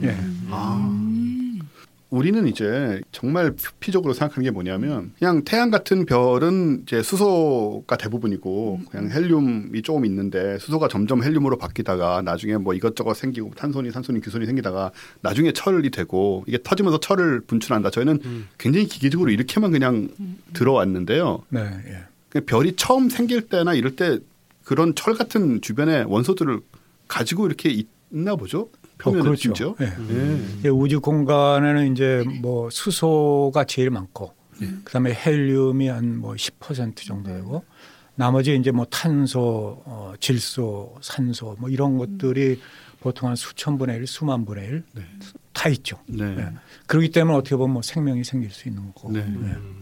지구 같은 데는 뭐 그런 게 떨어지고 뭐 철덩어리도 떨어지고 이런 걸 대충 생각을 하는데 태양 같은 별이 항성이 머금고 있다가 그렇죠. 얘는 얘에게 핵융합 반응 같은 걸 일으키기에는 항성의 표면이 충분히 뜨겁지 않기 때문에 유지가 되는 건가요? 원자가? 철의 원자가? 네, 그대로 간직하고 있죠. 그래서 뭐 몇백만 년, 몇천만 년, 몇 억 년씩 갖고 있다가 이제 이게 초신성이 터지면서 이렇게 그 전에 분출이 이미 된 상태. 네, 초신성 폭발하기 전에 이제 별들이 진화를 하면서 계속 질량을 뿜어요. 원래 자기 질량이 태양 질량이 한 뭐 20배라고 하더라도 실제로 나중에 초신성으로 폭발할 때는 한 태양 질량의 5배 정도만 남고 다 우주 공간으로 내고. 그 전에 이미 다 그렇게 하는군요. 준비를 하는 거죠. 폭발할 준비를. 우리 정말 아무것도 모르는구나. 초신성에 대해서 안다고 생각했는데 어느 순간 터지는 게 아니군요. 그러니까 진짜 전문가이신 교수님한테 말씀드리니까 정말 우리가 잘못 알고 있다다. 아니 그러니까 우리가 아는 것도 사실 있기는 있어요. 그러니까 왜냐면 뭐 아까 그거? 그러니까 질량이 안 무거우면은 초신성 폭발을 안 한다. 백색 외성으로 그냥 정리가 되고 질량이 어느 정도 무거우면은 초신성 폭발해서 중성자별로 가거나 블랙홀로 간다. 이 정도까지 우리도 알고 있죠. 그 중학교들 학생들이 아는 거죠. 뭐 여기서 발전을 안 했을까 우리는. 왜냐면 우리 우리는 설명 많이 들은 것 같은데 별이 죽기 전에 막 뭐가 어떻게 돼가지고 보통 이제 뭐 적색거성 상태가 되고 뭐 그런 얘기들을 하는데 뭐 그래가지고 압력이 뭐 됐을 때는 뭐 어떻게 핵융합이 더 일어나가지고 다시 부풀어 오르고 뭐 빛이 변하고 이런 얘기 막 듣지 않았습니까? 근데 왜 하나도 기억이 안 날까요? 그게 아니라 우리는 초신성 폭발 과정을 약간 어떤 식으로 생각하는 경향이 있냐면요. 이게 별이 말하자면 부풀어 올라서 주변에 있는 물질이나 이런 걸 다 자기가 지구 뭐 이런 거 끌어안고 이게 더 무게가 무거워진 다음에 이게 축퇴압으로 줄어들었다 뻥 터져가지고 뭐가 된다 이런 식으로 이해하고 있는 게 저희 머릿속이긴 하거든요. 예, 근데 이제 뭔가 버린다고 하니까 약간 지금 당황스러워서 저희가 다 가져가는 줄 알았는데 그 반대되는 일이 일어나요. 안하고 바깥하고 그러니까 별이 이제 바깥쪽으로 팽창을 하잖아요. 네네. 아까 말씀하셨던 이제 적색 거성 별이 커지는데 사실은 이제 그 안을 들여다보면은 그 안에 중심액은 점차로 작아지고 있어요. 동시에 점차로 콜랩스를 해갖고 그게 이제 점차로 중심의 온도를 높이죠. 중심의 온도를 점차로 높여야지 더 무거운 원소를 이제 융합하게 되니까. 그러다가 이제 마지막에 단계에 이르면 이제 완전히 철까지 융합을 하고 이게 하나의 이제 뭐 중성자별로 함몰하는 그런 일이 벌어집니다. 대신 이제 바깥쪽은 다 날려버리고. 그렇구나. 그러니까 적색거성이라는 게 이렇게 되게 성기게 이렇게 커졌다가 결국 바깥으로 날아가 버리면서 이제 물질을 많이 잃는 것이고 안쪽으로는 이제 뭉쳐서 아까 축퇴압 이제 그렇게 해가지고 중성자별이 된다거나 뭐 이런 식으로 진행을 하는 거군요. 그 물질을 잡아놓을 힘이 점점 없어져가지고 커진다고 생각해도 되는 겁니까?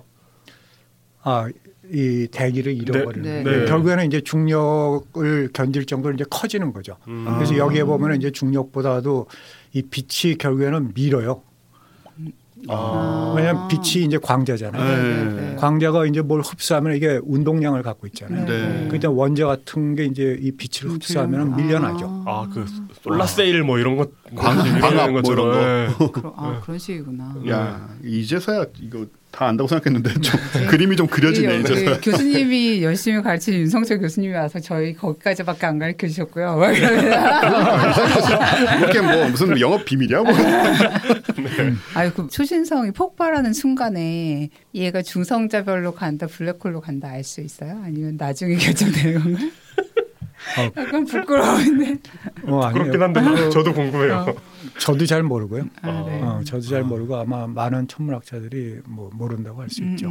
아직까지 이제 어떤 질량의 별이 중심에서 중성자별이 만들어지고 블랙홀이 만들어지고 그 경계가 어딘지 또 그게 이제 초기 별의 뭐 자기장 혹은 뭐 금속 함량 뭐 다양한 팩터가 있어요.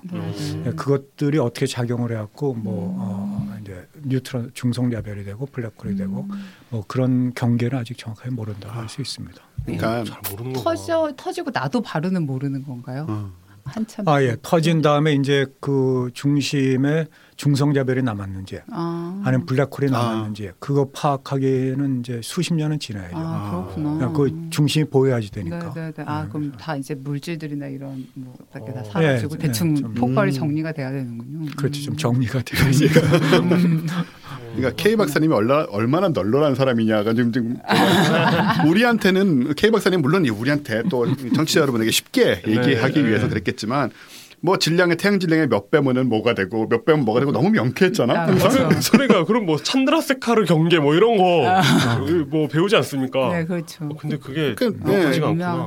세상 일이 그렇게 다 복잡한데 이것만 쉬울 리가 있어요. 그러니까 K 박사님은 그냥 그렇지 않습니까? 근사값으로 얘기하는 사람이잖아 원래. 근데 분명히 내가 그렇게 정확한 숫자는 기억이 안 나지만 뭐 10배면 뭐가 되고 뭐 몇십 배 뭐가 되고 분명히 여러 번 이렇게 얘기를 하셨는데 지금 이제 그게 정확하지 않다라는. 뭐 대개 이제 그 정도 경계는 있어요. 그러니까 원래 질량이 태양 질량이 8배 이상이면은 초신성으로 폭발하고 8배보다 적으면은 이제 백세 외성으로 종말을 맞이하고 그 정도의 한계는 있는데 8배에서 뭐 15배 정도가 되면은 흔히 이제 초신성 타입 2P 뭐 이런 특별한 형태가 되고 그거보다 질량이 더 크면은 그 다음에는 잘 이제 모르는 거죠. 경계가 어디에서 나타나는지 다양한 초신성이 있는지. 그러니까 초신성과 선조성과의 관계 이거를 이제 릴레이션을 밝히는 게 가장 중요한 이슈 중에 하나라고 할 수 있습니다. 사실 지금 연구하신 내용이 철 기체를 발견하고 그래서 이제 원래의 그 선조성에서 이제 남은 그 물질을 찾았다는 것도 중요하지만 이를 통해서 선조성이 어떤 별이었다는 걸 이제 역으로 확인할 수 있는 그런 부분이지 않습니까? 예, 그렇다고 할 수 있죠. 그게 이제 그래서 이게 어떤 별로 이제 유추가 되는 건가요? 카시오페아 A가 소위 이제 슈퍼노바 타입 뭐 특별한 형태가 있어요. 2B라고. 네. 그 2라고 그러면 이제 수소가 보인다. 그다음에 2B라고 그러면 이제 폭발 당시에 수소층이 굉장히 작았다. 아주 굉장히 얇은 수소층만 갖고서 폭발을 했다 하는 그런 이제 특징이 있습니다. 근데 당시에 폭발 당시에 이별이 이제 굉장히 컸냐? 적색거성만큼 이제 컸냐? 아니면은 뭐 청색거성처럼 이렇게 조그맣냐? 뭐 이런 것들을 이제 아직 저희가 모르고 있는 거죠. 제가 발견한 그 철이 많다고 하는 이 그런 거로부터 어떤 이야기를 할 수가 있었냐면은 이 물질이 별의 그 표면 굉장히 가까운 데서 분출이 됐다. 이런 거를 알 수가 있어요. 철로 된 대기 같은 게 있다는 건가요? 그런 말이라고 봐도 되나요? 아닐 것 같은데. 오히려 이제 거기에는 질소가 좀 많아요. 질소가 많고 산소하고 탄소가 좀 상대적으로 적어요. 그래서 이 덩어리들이 이전부터 이제 질소가 좀 상대적으로 많다. 우리가 보통 이제 우주 공간에서 보는 거다. 그런 사실은 이제 알려져 있었죠. 저 위에 몇 개 덩어리에 대해서. 근데 철이 많다는 건 어떤 의미가 있냐면요. 이게 탄소 원자하고 산소 원자가 많으면은 먼지가 많이 생겨요. 티끌이 많이 생길 수가 있어요. 왜냐하면 탄소하고 이제 산소가 그런 걸 잘 만드는 거기 때문에.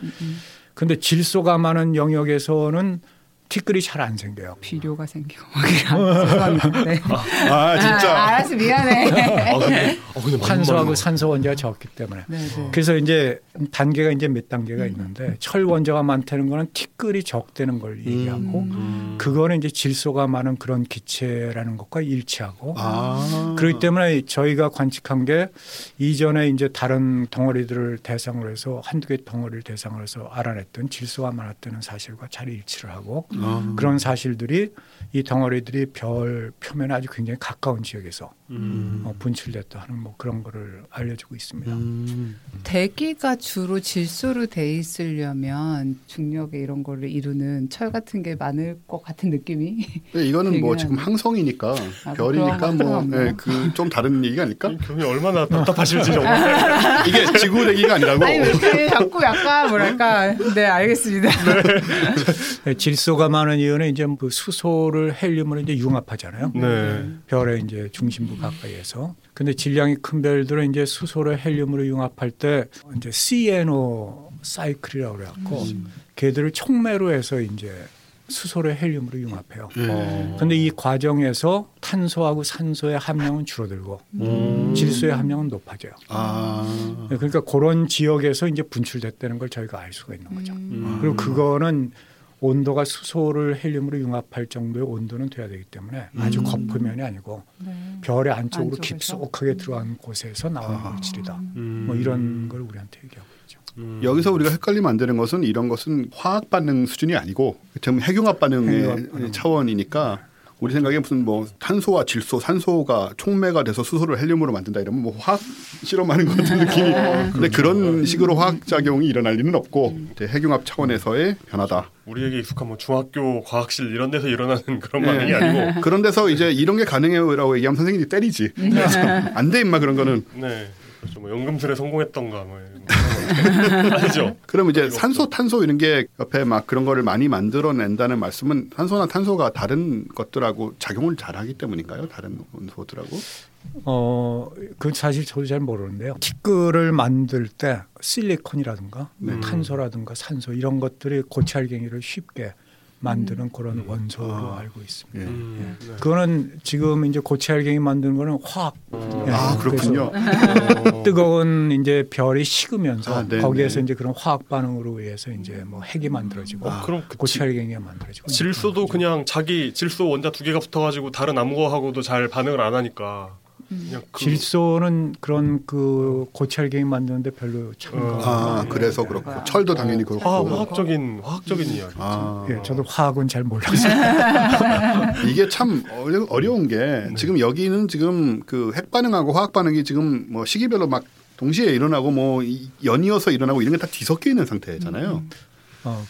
예, 별이 이제 질량을 이렇게 분출하면 처음에 뜨거울 때는 그런 화학 반응이 안 일어나다가 이게 팽창하면서 식죠.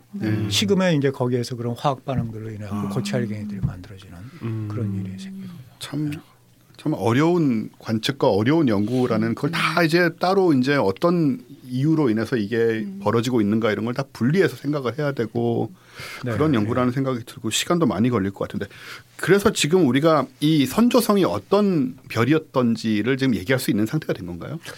뭘 단정적으로 얘기할 수는 없고요. 네. 과연 이게 이제 청색이었냐, 온도가 높았느냐, 청색, 아니면 온도가 낮으냐, 적색.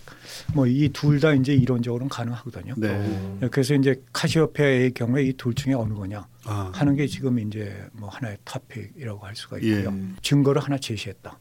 뭐 이렇게 얘기할 수 있겠습니다. 아직 뭐 결정적으로 어느 거다라고 얘기하기는 이르다고 할 수 있고요.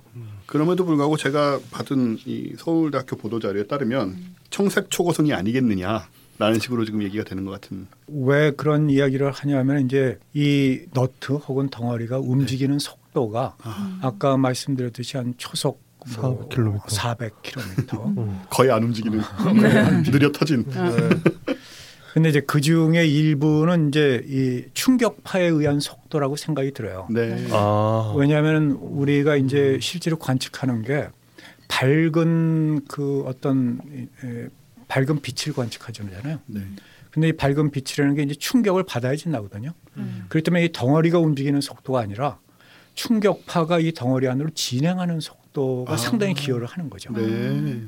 그렇기 때문에 실제로 이 너트가 움직이는 속도가 얼마인지는 아직 잘 몰라요. 네. 그래서 그 속도가 수백 킬로미터면은 청색 초고성이 맞고 그 속도가 뭐 수십 킬로미터면은 적색 초고성이 맞고 그런 점은 이제 아직 그 추가 연구를 해야지 좀 확인을 할 수 있다고 할 수 있겠습니다. 그 아까 보여주셨던 네이처 아스트로노미지의 Prepare to be shocked라고 이렇게 돼 있는데 이것은 말하자면 이게 곧 터질 거니까 그 충격을 준비해라 이런 뜻으로 쓰인 의미일까요? 그냥 우리 저 학자들한테 이런 새로운 어떤 지식을 주신다는 의미 아닐까? 왠지 그러니까 이게 무슨 영화도 아니고 그렇게 광고한다면 조금 이상한 것 같아요. 저도 이거 참 그 제목을 잘 지었다고 생각했어요. 이게 그 아마 그 편집인이 지었을 텐데요. 상당히 함축적인 의미를 담고 있습니다. 하나는 아까 말씀하셨듯이 be prepared to be shocked, prepare to be shocked, 놀랄 준비를 해라. 이런 의미가 있고 조금 아까 말씀드렸지만 아까 이제 샥을 받지 않은 물질을 발견한 거거든요. 그러니까 이건 어떤 의미냐면 prepare, 준비되어 있다. 샥을 받을 준비가 돼 있다. 하는 건 과학적인 그런 의미도 갖고 있습니다. 그래서 그 두 개를 이렇게 아주 잘 아직 중이법 비슷하게 아직 충격을 안 받은 물질에 관한 이야기임과 동시에 놀라울 걸 뭐 이런 거. 와. 그래서 위트도 있고 뭐. 서양 사람들이 이런 걸 참 잘해요. 그러니까 네이처가 그런 종류의 잡지가 된 것 같아요. 청색 초고성은 뭐 참고로 청취자분들을 위해서 말씀을 드리면 태양보다 훨씬 크고 고온이고 그리고 별의 온도가 뭐 10,000K에서 50,000K라고 하니까 뭐 표면 온도를 말하는 것 같은데 우리 태양 같은 경우는 뭐 6,000도 뭐 이렇잖아요. 그렇죠? 뭐 그 상태에서는 뭐 K를 붙이고 안 붙이고 큰 차이가 없으니까 섭씨나 6,000도 이 정도니까 훨씬 더 뜨겁고 광도는 태양의 10,000배에서 1,000,000배까지 이른다라고 지금 여기 보도자료에 돼 있습니다. 그러면은 만약에 이게 청색 초고성이면은 좀 어마어마하게 크고 뜨거운 별이었던 것이 폭발했다라고 한다면 그 폭발하기 전에 이 선조성이 지구에서 보였을까요, 육안으로? 그거 생각해 보지 않았는데요. 보였을 가능성이 있을 것 같습니다. 지금 아까 말씀하시는 이제 초신성 위치까지의 이제 그 소강이라는 게 보통 한 지금 생각에 6등급 정도 된다고 생각이 들어요. 6등급인데 우리가 이제 볼 수 있는 한계 등급이 한 6등급 정도 되기 때문에 그러려면은 이 밝기가 0등급 정도 돼야 되는데 조금 좀 힘들 것 같긴 한데요. 맨눈으로는 좀. 왜냐하면 제가 궁금했던 게 만약에 이게 눈에 보였다면 정말 막 저 오리온座에 있는 그런 푸른 별들처럼 눈에 보였다면은 이게 터질 때 사람들이 알지 않았을까? 그 별이 사라지고 뭐 이런 것들을. 근데 일단 이제 초인성으로 폭발할 때 이제 훨씬 밝잖아요. 근데 그거를 이제 못 봤다는 거죠. 그것조차 안 보였으니.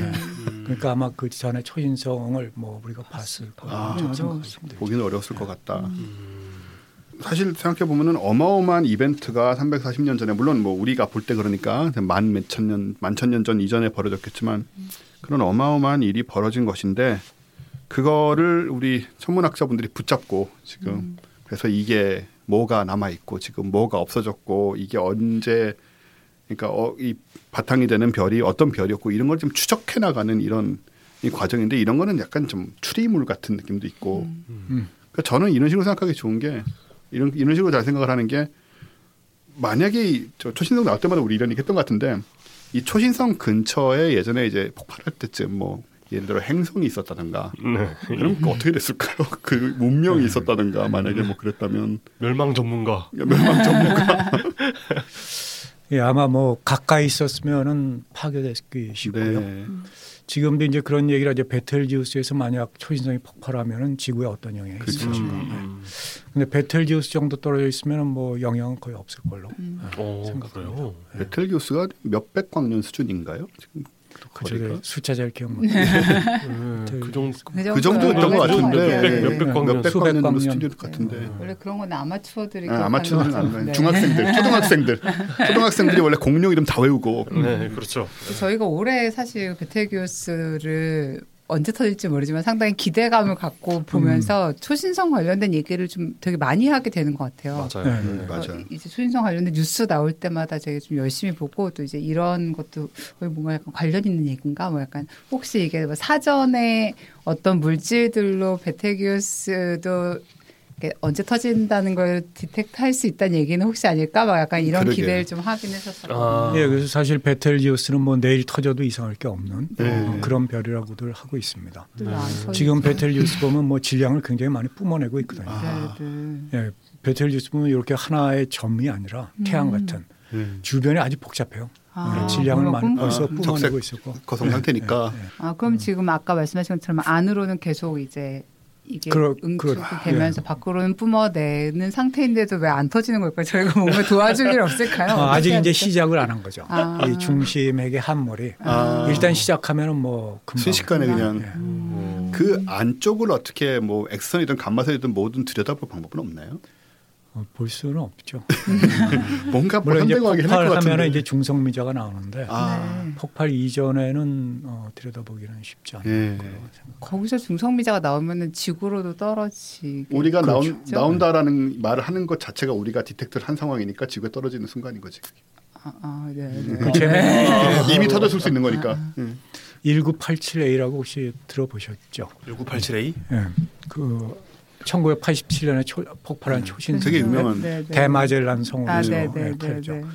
대마젤란 성운은 우리한테 보이지가 않아요. 남반구 중심이기 때문에. 그런데 일본에서 중성미자를 검출을 했죠. 지구를 뚫고 거기서 지구를 뚫고 온 거죠. 근데 그 중성미자가 올 때 그 태그를 다 뭐라고 해야 되지? 어디서 온 건지를 다 알 수 있나 봐요. 그러게요. 그러니까 그때 이제 중성미자의 개수가 이렇게 증가를 한 거예요. 네. 한 뭐 대여섯 개 정도 아마 검출된 걸로 알고 있어요. 대여섯 개. 그러니까 아직 그 정확하게 어느 정도의 그 분해능을 갖고 있는지는 모르겠는데요. 그래서 그 시점이 아마 맞고 그래서 갑자기 늘어났으니까 거기서밖에는 올 데가 없다. 네, 그 이벤트 때만 이렇게 조금 늘어난 거죠. 그 슈퍼 카미오카인데 그걸로 예. 그런 걸 만들어가지고 우리도 이제 그런 거 만든다는 얘기 들었는데 몇 년 전에 우리는 아직 그런 장비가 없나요? 뭐 어디 탄광이라 그러니까 중성미자 검출 관련된 그거 서울대학교 김수봉 선생님이 그 열심히 추진하신 걸로 알고 있는데요. 지금 어떤 상황인지는 제가 잘 모르겠습니다. 한 뭐 1,000억, 2,000억만 드리면 되는 거 아닌가? 뭐 되게 아니 이게 우리 입장에서 앨런 머스크처럼 말하죠. 아니 우리 입장에서는 큰 돈이지만 사실 이 나라의 R&D 그 비용으로 따지면 그렇게 큰 돈이 아니라고 사실. 그런 걸로 일본은 뭐 노벨상도 받고 뭐 또 그랬잖아요. 이번 연구도 그 우리나라에서 만든 기기를 이용했다. 그런 점이 이제 조금 그렇군요. 이야기 어떤 장비를 사용하셨습니까? 망원경 자체는 외국 망원경을 망원경은 외국 망원경인데 이거를 그 분광기라고 우리가 얘기하는데요. 분광기인데 이제 굉장히 고분해능 분광기예요. 그래서 아이그린스라고 불리는데요. 아이그린스 그뭐 이머전 그레이팅 인프라레드 스펙트로미터 뭐 그런 거예요. 그런 합친 단어군요. 네. 뭐 적외선 분광인데 뭐 굉장히 고분해능을 갖고 있어요. 네. 그래서 그거를 한국천문연구원에서 수년 전에 개발을 했고요. 그거를 이제 텍사스 대학하고 그리고 그거를 이제 여기저기 망원경에 붙여서 이제 한국 천문학자들도 사용할 기회가 있었고 그 덕분에 어떻게 보면 이제 관측을 할 기회가 있었고 그래서 이런 발견을 할 수 있었던 뭐 그렇게 말씀드릴 수 있겠습니다. 여기 보니까 미국의 로웰 천문대 그 로웰이 그 로웰인가요? 이 로웰이 맞아요. 퍼시벌 로웰이죠. 그 한국도 왔다 가셨던 그 화성의 그 운하를 그리셨던 그 로열 천문대 4.3m 망원경에 이제 이 IGR-INS라는 아이그린스 이걸 설치하셔가지고 이제 이거를 스펙트럼을 분석을 하신 거다. 네. 예. 관측은 제가 안 했고요. 네. 대학원생들이. 네, 그 천문연구원에 있는 오희영 박사하고 당시 이제 제 포스닥이었던 김현정 박사가 크리스마스 이브날 12월 24일 날 그때 관측을 이거는 했습니다. 굉장히 큰 크리스마스 선물이 나중에 결국 알게 됐다 하더라도 여기서 크리스마스 선물이라고 그러게요. 역시 말씀하신 대로 이게 우리 장비를 설치해 놓으면 우리 쪽에 관측기가 좀 많이 오게 되나요? 네, 그렇죠. 아무래도. 시간이라든가 이런 게. 예. 근데 그런 점에서도 우리가 이런 기술을 가는 게 중요하군요. 그러니까 망원경을 만드는 거 이런 것도 중요하지만은 이런 정밀한 기계들을 만들어서 설치를 해놓으면은 우리 쪽에 이제 기회들이 많이 오니까 뭐 논문을 쓴다거나 뭐 연구를 할 게도 많이 생기고 그런 것도 사실 우리 같은 일반인은 쉽게 생각할 수 없는 부분이에요. 그죠? 안 떠오르잖아요. 이런 게. 네, 이런 쪽으로 또 이렇게 이익을 또 얻을 수가 있다. 그런 생각이 드네요. 지금 우리나라에서 천문학 관련된 장비 제가 기억은 안 나지만 이런 것들을 꽤 좀 잘 만드는 걸로 제가 들었습니다. 뭐 지금 시작 단계라고 할 수 있죠. 네. 아직 뭐 큰 대형 망원경을 만든다거나 뭐 그런 거는 어렵고요. 이런 분광기, 뭐 이런 검출기 이런 것들을 이제 하나둘씩 만들어 나가고 있는. GMT에도 뭐 그런 게 하나 들어가는 걸로 제 기억이 그랬었죠. 옛날에 GMT 한참 얘기할 때 정밀한 장비들을 우리가 잘 만든다고. 우리도 근데 사실은 큰 망원경이 있으면 좋긴 좋겠죠. GMT까지는 아니더라도. 사실 망원경 우리나라에 세우기가 너무 안 좋잖아요. 보현산 망원경이 지금 제일 큰 거고. 일단 관측 조건이 우리나라 지금 오늘 밖에도 비가 계속 오고 있지만. 근데 뭐 칠레니 이런데 조건이 좋지가 않으니까. 지금 뭐 그 망원경 시간을 저희가 사갔고요. 한국 천문학자들도 큰 망원경들 많이 쓸 수 있어요. 중대형 망원경. 그러니까 뭐 제민이라든가 뭐 MMT 이런 미국, 하와이 이런 데 있는 망원경들을 많이 쓸 수 있고요. 사실 뭐 국내에 있다라는 게 지금은 큰 의미는 없다라고 생각이 드네요. 옛날에. 그렇죠. 아까 말씀하셨듯이 이제 관측 여건이 그렇게 좋지는 않으니까. 네. 그리고 뭐 우리나라 연구자들이 뭐 국내 뭐 이 옛날처럼 뭐 외국 나가기 힘들고 뭐 국내에 얽매여 있는 것도 아니고. 과연 그럴까요? 지금도 그럴까요? 코로나 시대에는 어떤가요? 이런 그러니까 사실 국제 연구나 이런 이렇게 협업들 되게 많이 진행했었는데 이런 시점 돼서 좀 그런 게 달라지거나 그런 건 없어요? 예, 맞아요. 망원경도 지금은 가동을 멈춘 데가 많아요. 그렇구나. 망원경이요? 와. 최근 들어서 이제 다시 시작하는 그런 추세입니다. 한동안 쉬었어요. 거의 매일 부킹이 돼가지고 아주 바쁘게 돌아갔을 텐데. 예, 원래는 그렇게 돌아가야 되는데. 그래서 이제 뭐 아주 이제 대형 알마 같은 그런 들어보셨을 텐데 거기도 이제 멈췄었어요. 다시 재개를 했는지는 모르겠는데. 그래서 1년 동안 프로포저를 안 받습니다. 이게 그러면 가동을 하고 데이터만 넘겨받는다고 되는 게 아니라 사람이 직접 가서 뭔가를 아직도 할 일이 되게 많은가 봐요. 그렇죠. 그렇구나. 그 현장에 사람은 오퍼레이터라든가 있어야지 되기 때문에 관측자가 가지는 않지만은 그런 오퍼레이터들이 올라가야 되는데 지금 코로나 때문에 이제 못 올라가고 있기 때문에 영향을 안 받는 데가 없어요. 그렇죠? 이런 것까지도. 그럼에도 불구하고 이 12월 24일 날 관측이란 거는 작년에 이루어진 건가요? 재작년이죠. 재작년 크리스마스 때 관측을 하고 작년에 제가 논문을 투고를 했으니까요. 관측과 이제 이 논문까지 지금 1년 정도 걸리고 12월 24일 날 데이터를 얻었고 그 논문을 투고한 게 아마 8월 정도에 제가 투고한 것 같아요. 8개월 돌려갖고 계제 승인 난 게 한 1년 되고 12월 24일 뭐 다시 12월에 됐으니까요. 1년 만에 계제 승인을 받고 인터넷에 게재된 게 1월, 학술지로 나온 게 6월 그렇습니다. 네. 그럼 이 관측을 이제 하실 때는 제가 그냥 궁금해서 여쭤보는 건데 어떤 무엇을 내가 얻어내겠다라는 어느 정도의 그림을 가지고 이거를 관측을 하시는 건가요? 아니면 관측을 일단 하고는 거기서 뭐 찾아내시는 건가요? 예, 그 좋은 질문인데 이 경우에는 꼭 이거를 목표로 하지는 않았어요. 네. 예, 처음에 그 기기를 만들 때 이런 것도 가능하겠다는 이야기를 했었어요. 네. 왜냐하면 이게 그 덩어리가 작기 때문에 저희가 사실 이렇게 공간적으로 분해해서 보기에는 쉽지 않거든요. 그럼 대신 이제 아까 그 스펙트럼 모양을 혹시 보셨는지 모르겠지만 네. 굉장히 달라요. 네. 그래서 그 스펙트럼으로는 관측도 가능했다. 네. 뭐 그런 얘기를 했었는데 실제로 이 관측할 때 이제 그거를 목표로 하지는 않고 제가 관심을 갖고 있는 건 이제 저기 보이는 저 너트들, 저 붉은 덩어리, 예. 그거가 중심 별이 단일성이었는지 쌍성이었는지 뭐 이거를 가르쳐 줄 수 있지 않을까 우리한테. 그래서 이 너트들의 속도가 어떻게 되는지 뭐 그거를 자세히 봤으면 해서 이제 관측을 많이 했는데 그 중에 하나에서 이제 이렇게 아주 흥미로운 발견이 이루어진 겁니다. 그러면 실제로 이 너트들이 이 원래 별이 쌍성이었는지 아니었는지를 밝혀주지는 못했을까요? 지금 이제 그 데이터를 분석하고 있고요. 예, 그 모양이 이제 좀 특이하잖아요. 네네네. 보시면 이런 고리 모양을 하고 그러게요. 있고 만약에 단일성이었으면 그런 모양을 만들어낼 수 있겠느냐. 이거는 반드시 쌍성이어야 된다. 뭐 이런 주장을 하고 싶은데 심증은 있고 물증은 그런 단일성 이거랑 되게 다르게 생긴 걸 또 하나 찾아봐야지 되는 거네요. 그러면. 그럴 수 있겠네요. 빨리 이나저나 베텔기우스가 빨리 터져야 될 텐데. 그런데 쌍성이 이렇게 터졌는데 이렇게 하나의 흔적이 된다는 게 둘 중에 하나만 터진 거죠.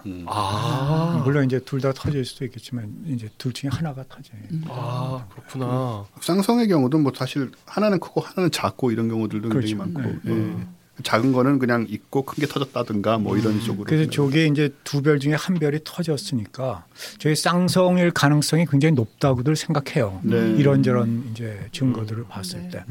그래서 하나가 터졌으니까 원래 그 짝별은 동반성은 남아 있을 것이다. 그런 생각을 하고 사람들이 굉장히 많이 찾았어요. 그렇겠네요. 그 동반성을. 그런데 아직까지 못 찾았고 만약에 그 동반성이 있다면 굉장히 어두운 동반성이다. 백색의 성이라든가 뭐 중성자별 같이 뭐 그런 그 결과까지 지금 얻은 상태입니다. 진짜 여기 엄청 열심히 들여다볼 건데 안 나올 정도면 굉장히 지금 잘 숨어 있는 경우인데 쌍성이 아닐 수도 있지. 아닐 수도 있겠지. 교수님 발음과 달리. 그럴 수도 있죠. 네. 지금 여기 표지에 있는 사진을 제가 이렇게 보니까 이 사진이 그 여러 망원경들의 합작품이라고 기본적으로 찬드라 X선, 찬드라 망원경 X선 이미지하고 그다음에 제미니 망원경의 그 수소 방출선 이미지하고 그다음에 허블 우주 망원경의 광학 이미지 이런 것들이 다 뒤섞인 그다음에 세컨드 제너레이션 디지타이즈드 스카이 서베이의 광학 이미지 이렇게 여러 가지를 섞어가지고 지금 보기 좋게 맞습니다. 이 작업을 직접 저하고 이제 그 이용현 박사하고 같이 또 김현정 박사하고 이런 게 예를 들어서 뭐 다른 게 뭐냐면 웬만한 잡지들 말하는 게 웃기지만 예를 들어서 뭐 자동차 생활, 그러니까 자동차 생활, 혹은 월간 낚시 그런 데들, 혹은 뭐 프라모델, 월간 프라모델 이런 데는 그냥 물건을 사진을 이렇게 찍어가지고 사람 물건 사진을 찍어서 그냥 하면 되잖아요. 그러니까는 거기 잡지사에 계신 분들이 그냥 하면 되는 일이야 그거는. 네, 그렇죠. 근데 이거를 연구하신 분이 아니면 만들 수 없는 사진이라고요. 이건 뭘 찍어야 될지 알아야 되고 뭘로 찍어야지 제대로 나온지 이게 알지 못하면 하실 수 없는 일이잖아요. 그러니까 앞에서 이제 맨 처음 얘기하신 게 이게 표지를 만들었다고 말씀을 하셨던 게 이게 우리가 잡지 표지 만드는 거하고 전혀 다른 일입니다. 이것은. 그렇죠. 표지를 만드셨다라는 이 의미는 우리가 일반인이 볼 수 있게 일반인이 보고 물론 막자들도 마찬가지지만 봐서 이제 이 모양도 아름다워야 되지만 말씀하신 대로 이제 붉은 이런 형상들도 의미도 제대로 사는 이런 종합적인 이 그림을 또 아름답게 만들어내는 작업이기 때문에 이거야말로 그 전문가의 능력과 또 어떤 미감과 이런 것들이 결합돼야 나올 수 있는 사진이다. 제가 지금 프린터가 후져가지고 참 별론데 이 사진이. 저 유튜브로 보시는 분들은 깨끗한 사진을 올려드리겠습니다. 왜냐하면 교수님이 저희한테 굉장히 좋은 사진을 주시기로 했기 때문에 그걸 가지고 이제 보여드릴 거고요. 이 작업을 이게 좀 다른 얘기지만 이 작업을 이제 직접 이 그림을 만드시면서는 어떤 느낌들을 갖게 되세요? 뭐 나름대로 이제 어떻게 영감을 줄 수 있는 그런 사진, 네. 뭐 그거를 만들자 하는 게 이제 목표였었고요. 네. 그냥 단순히 이제 그 뭐 RGB 합성을 위한 뭐 많은 사진들이 아니라 이걸 보고 이제 뭔가 느낄 수 있는 뭐 그런 걸 만들자 하는 그런 목적이 있었고 그게 이제 네이처 아스트로노미에서 받아들여져 갖고. 네.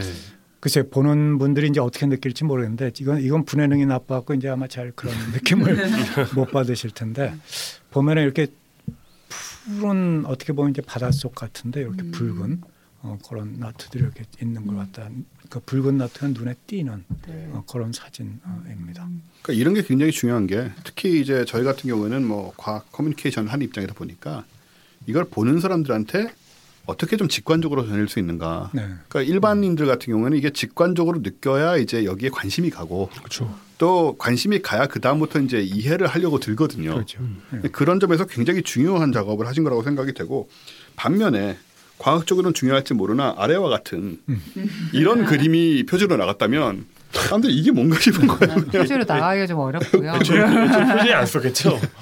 그러니까 지금까지 뭐 다 그런 건 아니지만 우리가 과학하면 생각나는 건 이렇게 의미를 알 수 없는 이런 과학자분들에게 되게 중요한 사진이겠지만 우리가 봤을 때는 뭐 하나도 안 예쁜 흑백 사진, 그래프인지 사진인지도 분간이 안 되는 그렇죠. 네, 그런 것인데 이렇게 만들어내서 이제 표지에도 실리고 하는 이런 작업이 저희는 굉장히 중요하다고 생각을 하고 특히 국내에서는 지금 이제 이 성과가 과연 지금 얼마나 언론에서 나오고 있는지 잘 모르겠는데 사실은 지난번에 인 같은 경우에 사실 언론에 좀 나오긴 했었습니다. 그렇죠? 네. 예. 근데 지금 인도 그렇고 뭐 지금 같은 경우도 국내 언론들이 이런 이제 사진 작업까지 이렇게 직접 하시고 하는데 충분히 지금 이걸 이해하고 있는가 의미를 또 좀 세계 최초로 이거를 찾아내신 건데 이해하고 있는가 그리고 그 혹은 그 사람들이 다들 이걸 이해하고 뭔가 이게 가진 의미를 느낄 수 있을 만큼 전달을 하고 있는가라고 생각을 하면 여전히 좀 부족하지 않은가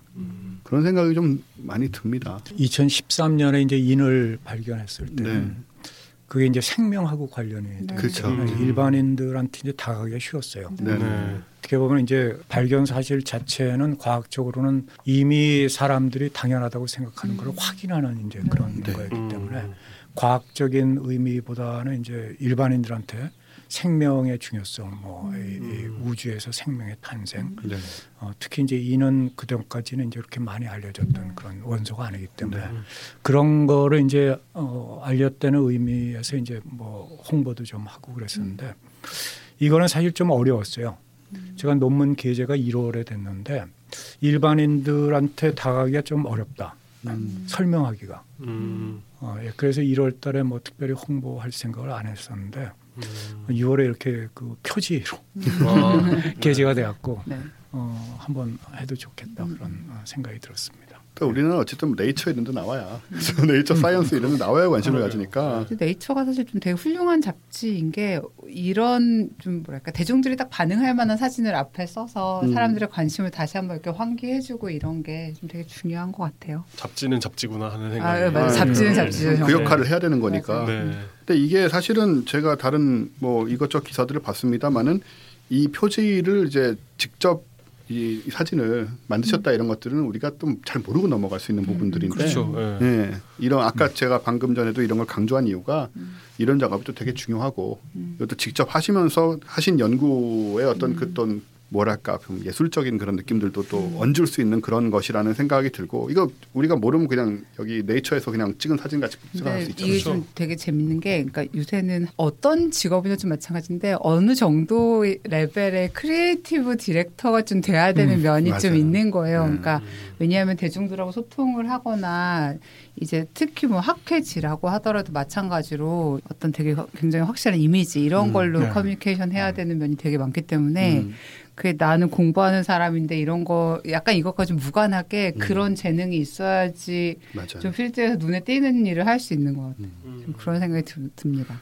그러니까 그런 작업이 이게 뭐 국내 요즘 분위기 어떤지 모르겠는데 요즘도 뭐 그런 얘기 들었어요. 강연하면은 뭐 이렇게 야단도 맞고 특히 이제 그 출연연 쪽에서는 시간 많은가 보지 뭐 이런 얘기하고 저희가 이거 팟캐스트 처음 시작할 때만 해도 그런 분위기가 꽤 강했던 걸로 제가 기억이 나고 좀 변했다고들 하는데 아무튼 이런 작업들이 가지는 의미라는 것이 좀 제대로 좀 이해가 됐으면 좋겠고 그리고 이런 것들을 잘 또 만들어서 사람들 사실은 우리가 중요하잖아요. 대중들이 이해를 해야 이게 나중에 뭐 정치인들도 관심을 갖고 예산도 따내고 미국 같은 경우는 그런 게 좀 선순환이 되게 잘 되는데 아니 그리고 사실 이제 부족하고 여기에도 이제 나라 돈이 좀 들어가지 않았습니까? 그렇죠. 연구에 그러니까 사실 결국 말하면 세금이거든요. 그렇죠. 그러니까 국민들이 자기 세금이 어떻게 쓰이는지 그걸로 이제 과학자들이 사실 요새 아까도 말씀하셨던 것처럼 빅사이언스라고 해서 막 들어가는 돈 단위가 진짜 커지는데 그걸로 뭘 하는지 알고 그거 진짜 중요한 문제거든요. 네네. 왜냐면 내가 맨날 세금 내면서 기업이나 무슨 단체들도 이렇게 뭘 받으면 뭐 당신이 낸 돈으로 지금 아프리카에 누구가 이렇게 벌 먹고 있으면 이런 거 보여주면 뿌듯하잖아요. 근데 세금 내는 사람 입장에서도 이런 거 이렇게 그러니까요. 아니 네이처의 표지가 이런 게 이러면은 좀 뿌듯하지 않겠습니까? 네, 왜냐하면 이제 우리가 어떤 좀 굉장히 생긴 나쁜 습관 때문에 뭐를 하면 이걸로는 뭘 할 수 있는데 이제 이런 식으로 얘기를 하는데 과학자분들이 예를 들어 그러니까 세금으로 혹은 연구비가 이 정도 들어서 이런 성과를 냈고 이런 논문을 냈고라는 사실을 대중들한테 끊임없이 얘기하지 않으면 결국 저희 같은 일반인들은 그 돈을 거기에 쓰느니 차라리 무슨 복지에 쓰는 게 낫다든지 무슨 뭐 교통 문제를 뭐 해결하는 게 낫다든지 이런 얘기밖에 끊임없이 할 수밖에 없잖아요. 그러게요. 그러니까 사실 소통에 진짜 신경을 훨씬 더 많이 써야 되거든요. 앞으로 더 열심히 하겠습니다. 아, 교수님. 교수님 이미 뭐 이렇게 이런 멋진 사진도 만들어 주시고 저희도 뭐 저희가 할 일도 많죠. 네. 계속 이제 이런 얘기를 강조를 해서 직접 강조하시기 좀 힘드니까 강조를 해서 얘기를 하고 그 의미를 또 저희가 옆에서 또 막 자꾸 막 얘기를 하는 것도 되게 중요한 것 같고 항상 과학자분들 모실 때마다 느끼는 거지만 이렇게 단정적으로 이야기하지 않는 네 우리보다 훨씬 많이 아시지만 우린 마치 다 아는 것 같고 네 우리는 다 안다고 생각했는데 알고 보니까 초신성에 막 이런 거 다 알았던 알고 게 사실과 다르고 그러게 오늘 다시 한번 느끼네요. 그리고 우리 K 박사님이 얼마나 쿨한지도 적당히 그냥 그래. 알아듣는 느낌이 들면 넘어가고 자 오늘 구본철 교수님 모시고 얘기 나눠봤고요. 짧게 정리를 하자면 340년 전에 폭발한 초신성인 카시오페이아 A가 있습니다. 이것은 그전에는 어떤 별이었는지 모르고 터졌을 때도 보이지도 않았던 그런 초신성인데 천문학 연구를 통해서 이제 망원경으로 알게 된 것이고 그런 다음에는 비교적 최근에 터졌고 그리고 아주 멀지 않기 때문에 11,000광년 정도 많은 사람들이 연구를 해오는 인기 있는 초신성이다. 그런데 구본철 교수님과 윤성철 교수님과 그 외 연구팀 여러분이 2013년에도 이걸 연구하셔서 최초로 인을 발견하셨었고 인이 초신성 주변에 있을 거라는 거는 정말 심증은 있었으나 물증이 없었던 경우인데 그 바로 물증을 발견하신 거고요.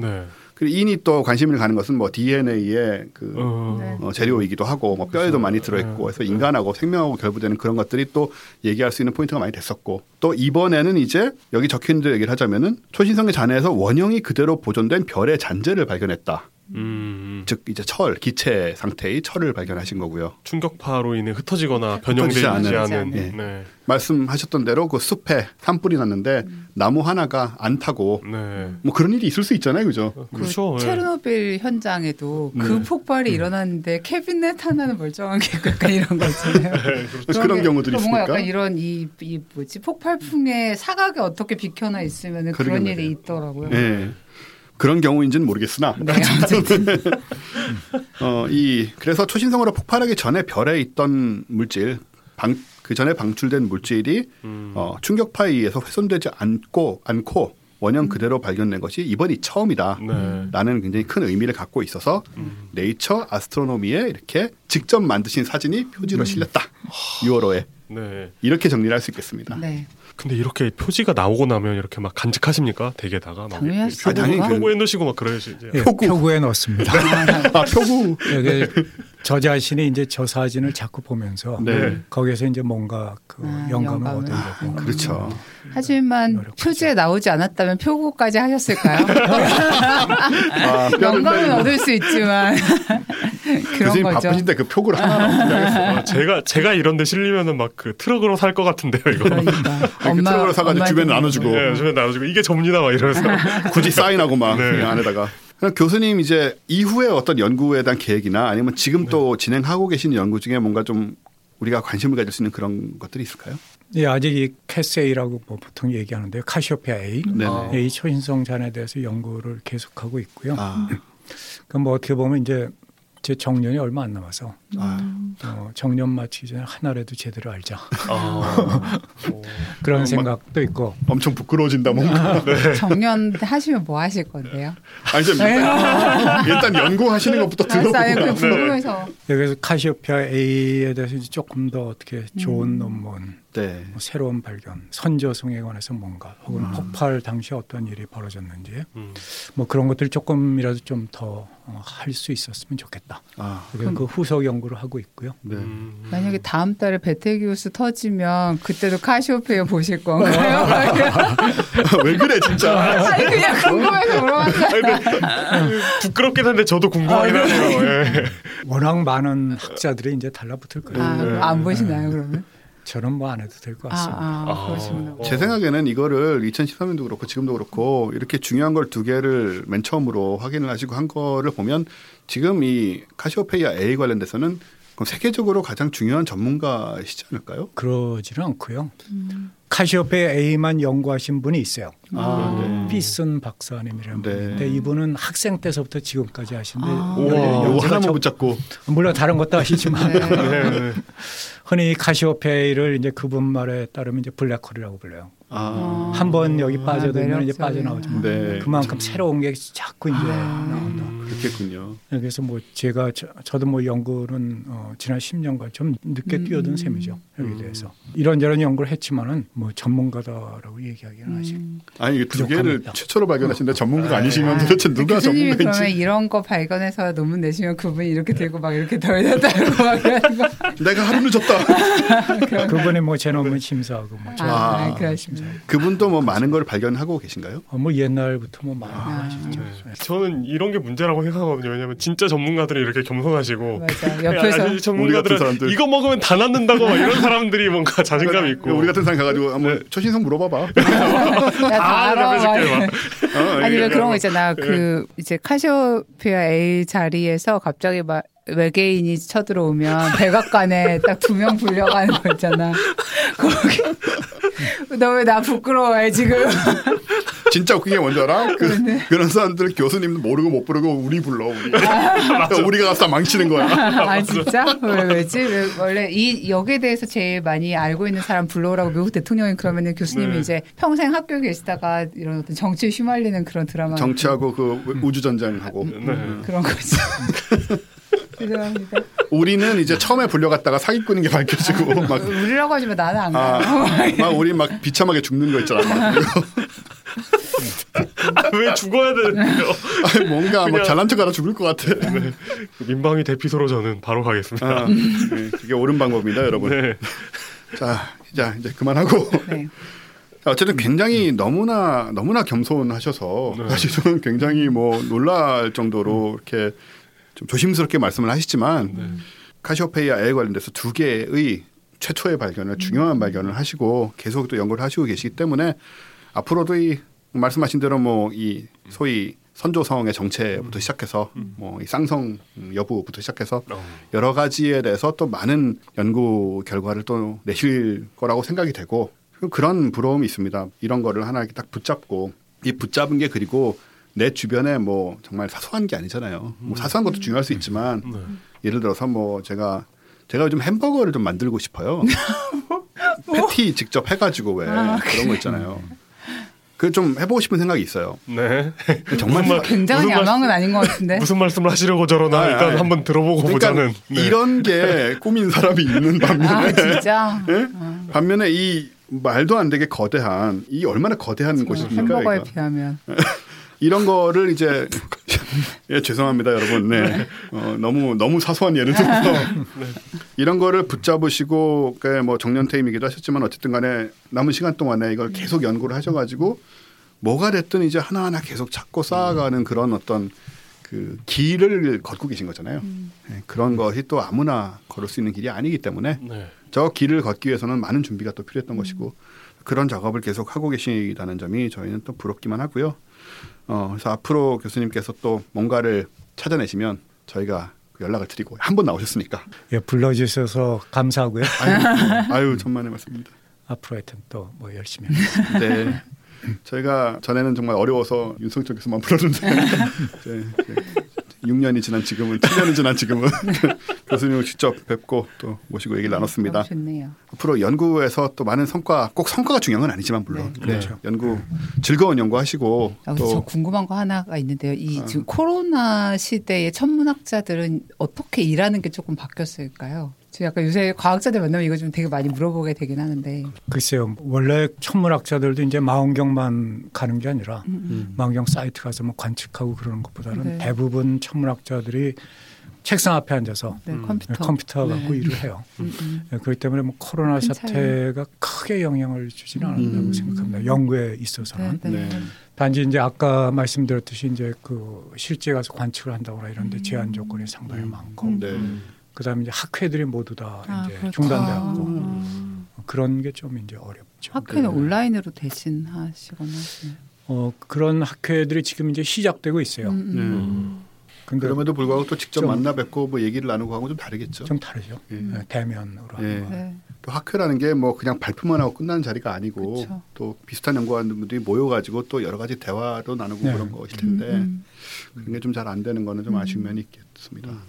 자 이렇게 저희 오랜만에 이 분야의 본격 천문학 진짜 본격 천문학 서울대 물리천문학부 구본철 교수님 모시고 이 초신성 카시오페이아 A에 대해서 또 들어봤습니다. 교수님 감사합니다. 감사합니다. 네, 고맙습니다.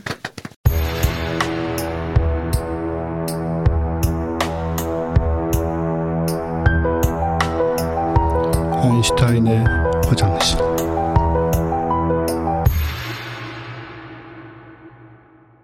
자, 구본철 교수님은 이제 저희가 보내드렸고요. 네, 왜냐하면은 폭우를 뚫고 가셨습니다. 예, 그 저희가 하는 이런 뭐 농담 만담도 뭐 참고 계신 것도 한두 시간이지. 지금 뉴턴의 발가락 중에서도 괴로우셨을지도 모른다는 생각도 드는데 저는 이제 아인슈타인의 화장실을 뭐 간단하게 하고 가겠습니다. 아인슈타인의 화장실이 사실 할 게 많이 떨어져서. 아 진짜요? 예, 그냥 뭐 유사과학도 했었고 막 그랬는데 할 게 많이 떨어져가지고 좀 시간이 좀 충분하다 싶으면 안 하고 뭐 넘어가곤 했는데. 오늘은 이제 지금 재앙 관련된 얘기를 좀 사실은 역시 우한 이야기로 인류 멸망 이런 것까지는 아니고 우리가 지금 코로나 전국 때문에 좀 신경 못 쓰는 것들이 많이 있죠. 아유, 많죠. 여러 많죠. 가지로 뭐 이렇게 심심찮게 뭐 한 번씩 얘기가 나오기도 했는데 지금 지구가 어떤 상황에 놓여 있나 요거를 조금 정리를 제가 해드리고 싶어요. 일단은 지금 코로나19 관련해서 우리가 들었던 얘기 중에 하나가 뭐냐 하면 뭐 스모그가 사라지고 그렇죠. 뭐 이산화탄소 농도가 낮아지고 뭐 여러 가지로 인간이 손을 쓰지 않으니까 인간이 좀 덜 움직이고 뭐 뭘 덜 하니까 지구가 깨끗해진다. 자정작용을 벌이고 있다. 이런 얘기를 들었습니다. 사실인가? 아닐 것 같은데. 일부 사실일 수 있겠지만 아닌 경우들이 좀 심각한 상황들이 좀 있어요. 그렇습니까? 그 중에 하나가 뭐냐면 이산화탄소입니다. 뭐 공장도 쉬는 데도 있을 것 같고 하니까 줄어들었을 것 같지만 이동도 좀 덜하고 사람들이. 그렇죠. 그렇지 않습니다. 미국 해양대기청이 올해 5월에 대기 중 이산화탄소 평균 농도를 417.1 ppm이라고 밝혔는데 인류 역사상 가장 높은 기록을 달성했습니다. 아 진짜요? 네. 5월 달에 원래 이산화탄소 농도가 제일 높긴 해요. 맞아요. 그런 얘기 들었어요. 그러다가 7, 8월에 이제 숲이 무성해지면 이산화탄소가 그렇죠. 그 중간이기 때문에 북반구에 이제 여름이 오면 그런 거죠. 그 중간 상황이기 때문에 좀 문제가 좀 있는 상황인데 그럼에도 불구하고 이제 세계 인류 역사상 가장 높은 기록을 세웠다는 거는 무시할 수 없는 부분이죠. 왜 이러냐? 이거는 사실 그 말은 맞아요. 공장이 쉬고 뭐 자동차가 덜 다니고 해서 인간이 내뿜는 이산화탄소는 좀 줄었다고 보여집니다만은 이 이산화탄소 농도가 꼭 거기에만 좌우되는 게 아니기 때문에 해양하고 지표면의 작용 같은 여러 요인들이 있는데 그 요인들이 나빴던 겁니다. 마침. 그래서 우리가 조금 줄인 게 아무 소용도 없이 그냥 지구가 자정작용을 한 게 아니고 오히려 지구가 더 내뿜어 버려가지고 이산화탄소 농도가 이렇게 높아져 버렸어요. 그것 때문에 지금 문제들이 생기고 있습니다. 어떤 문제가 있느냐? 그 중에 하나는 시베리아의 폭서. 네, 시베리아가 지금 완전히 이상기후로 보이고 있는데 폭서면 어느 정도면 폭서예요? 시베리아. 지구상에서 가장 추운 곳이 어디냐면 시베리아 북위 67.5도에 있는 베르호얀스크라는 곳이에요. 베르호얀스크. 예, 거기가 지난 6월 20일 날 38도를 찍습니다. 평소에는 20도인 곳이에요. 17도가 높은 기온을 찍은 거예요. 우리나라에서조차 폭염이라고 할 수 있는 38도면 그죠? 이런 온도를 찍는데 이건 굉장히 기록적인 것이고요. 이것 때문에 산불이 나고 있어요. 시베리아에. 이 온도 때문에, 고온 때문에. 게다가 굉장히 건조한 곳이잖아요. 그쪽도. 그래서 산불이 나는 바람에 일단 당연히 또 이산화탄소도 뿜어내겠죠. 나무들이 타니까. 그리고 주변에 이 온도가 높아지니까는 시베리아 쪽에 얼음들이 녹고 눈이 녹고 예, 북극권 쪽에 이런 또 문제들이 생기고 있는 거고요. 지금 얼마나 규모가 크냐 하면 이 시베리아 일부 지역은 소방대가 아예 갈 수가 없어요. 너무 멀고 너무 울창하고 막 이러니까 그러니까 침엽수림들이 있는 곳들이겠죠. 길도 없고. 그러니까요. 여기가 지금 화재가 115만 헥타르에 걸쳐서 벌어지고 있는데 115만 헥타르? 평균적인 예년보다 5배가 넓은 곳이래요, 지역이. 그러니까 어마어마한 산불이 지금 벌어지고 있는데 그 온난화의 그 결과 중에 하나다. 이렇게 생각이 되는 거고요. 지난 겨울에도 시베리아의 기온이 기상관측이 시작된 130년 전 이래로 가장 높았대요. 그러니까 전반적으로 좀 이런 상황이 벌어지고 있다는 것이고. 네. 그 다음에 인도양 주변에 또 메뚜기 떼가 창궐을 하는데. 저 이거 사진 본 적 있어요. 정말 약간 무섭던데. 우리 그 삼국지 게임하다 보면 가끔 자연재해로 나오는. 그렇죠. 심시티에 UFO가 등장한다면. 네. 그리고 이제 그 펄벅의 대지였나요? 네. 거기 보면 또 메뚜기 떼기가 나오는데 케냐, 예멘 이런 동아프리카 쪽에 70년 만에 최악의 메뚜기 떼가 등장을 해서 엄청난 피해를 입히고 있고 또 인도와 파키스탄 이런 쪽도 지금 마찬가지고요. 사진 보셨다고 했지만 하늘을 새카맣게 뒤덮은 메뚜기 날아다니잖아요. 얘네들은. 이런 좀 상황이 벌어지고 있는데 물론 얘네들이 뭐 영화에 나오는 것처럼 뭐 사람에게 덤벼서 뭐 사람을 먹고 이러진 않아요. 영화에서도 사람 먹지. 제가 어디서 본 것 같은데. 진짜? 네. 원래 메뚜기는 복식을 먹지 사람 먹지는 않잖아. 무슨 공포영화 있었는데 이런 메뚜기 때. 맞아요. 네. 기억나요. 막 사람 붙어가지고 막. 신부님 나오고 막 이런. 되게 그 좀 이류 영화였던 기억이지만 어쨌든 그런 것은 아닌데 이 작물을 다 먹어치우는 거죠. 그쵸. 정말로. 사실 그게 사람이 먹는 거죠. 뭐. 사람이 먹는 작물. 굶어 죽으니까 사람이. 특히 이제 뭐 잘 사는 곳들도 아니고 약간 경제적으로 좀 어려운 제3세계 국가들은 이 옥수수나 사탕수수 같은 이런 주요 농작물들을 닥치는 대로 먹어치우기 때문에 그야말로 나만 하는 게 없는 거죠. 그 뭐 펄벅 대지에서도 이제 그런 식의 그림들이 나왔던 것 같은데 그래서 이제 이 지역의 인도양 주변의 동아프리카와 이제 남아시아 쪽에 식량 부족을 더욱 심화시키고 있다. 그럼 메뚜기는 어떻게 해야 되나? 어떻게 할 방법이 없어요. 얘네들은 뭐 무슨 약으로 줄일 거야 어떻게 할 거예요. 뭐 아주 근본적으로 뭔가를 장기적으로 할 수 있을지 모르지만 거대한 그물을 만들어가지고 긁어와가지고 메뚜기 볶음을 먹음으로써 부족한 식량을 벌충하거나. 그럴 수 있겠죠. 근데 얼마나 먹을 수 있겠습니까? 얘네들 잡아서. 모두가 배불리 뭐 이러면 좋은데. 80억 인구가 다 붙어도 이거 얘네들 수가 너무 많아가지고. 80억 인구가 다 붙으면 먹을 수는 있겠죠. 네. 이렇게 철이 없습니다 우리가. 제가 말하면서도 이게. 그러게 말이에요. 우리 충분히 나이들 먹지 않았어? 네. 이것도 역시 지금 심각하네요. 온난화의 영향 때문이라고.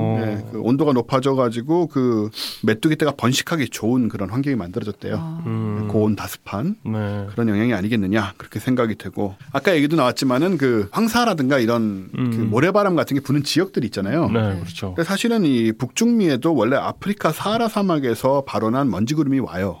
북중미예요? 예. 사하라에서 북중미까지 날아간다고 대서양을 건너서 옵니다. 오는데 올해는 굉장히 심해요 이게. 이 고릴라 먼지 구름이라는 이름이 붙었는데. 고릴라요? 네, 고질라. 예, 고질라. 고릴라일 리가 없죠. 네, 고릴라면 귀여울 것 같은데. 이게 지금 평소에 비해서 훨씬 많은 양의 먼지 구름이 대서양을 건너서 북중미로 유입이 되고 있고 이 먼지 구름이 이제 어느 정도 규모냐 하면은 이 사진이 그 나사의 과학자들을 충격에 빠뜨릴 정도의 이런 규모래요. 이 사진을 본 학자들이 놀랄 정도로 엄청나게 오고 있는데 문제는 뭐냐 하면 이게 이 지역들이 지금 코로나19가 되게 나쁘잖아요. 미국도 그렇고. 호흡기 질환. 그렇죠. 호흡기 질환을 가중시킨다라는 겁니다. 그래서 가뜩이나 안 좋은 이 환자들에게 좀 치명적인 그런 것이 될 수 있어서. 와, 사하라 사막이 무슨 뭐 그 지중해로 간다 이런 얘기는 들어봤는데 대서양을 건너는 줄은 몰랐네요. 예, 이게 거의 매년 있다고 해요. 있기는. 근데 올해는 굉장히 좀 규모가 크다고 합니다. 이것도 역시 메뚜기처럼 좀 막을 방법은 없죠, 사실. 그냥 뭐 근원적인 부분, 즉 기후변화 문제를 해결해서 메뚜기의 수를 줄이고 이게 덜 날을 나오게 하는 뭐 이런 방법이 생기기 전에는 당장에 뭐 오는 걸 막을 방법은 없다. 이런 상황이고. 그러겠네요. 그래서 이런 식의 일들이 지금 이 지구 온난화랑 관련돼서 좀 직간접적으로 벌어지고 있는데 지금 문제는 뭐냐 하면 온난화랑 관련된 연결을 시킬 수 있는 상황 중에 하나가 또 하나의 재앙이 그 아마존의 열대우림 문제인데 원래 아마존의 열대우림이 온실가스를 흡수하는 큰 역할을 하잖아요. 사실 원체 규모가 크니까. 그런데 이게 이제 급속히 사라지고 있다는 얘기는 다들 많이 들어서 아실 거라고 생각이 되지만 지금은 어떤 상황이냐. 여전히 이제 불법 벌목업자들하고 농장주들이 이제 일부러 불을 질러서 경작지를 만들고 이제 나무를 베내고 있는 상황이죠.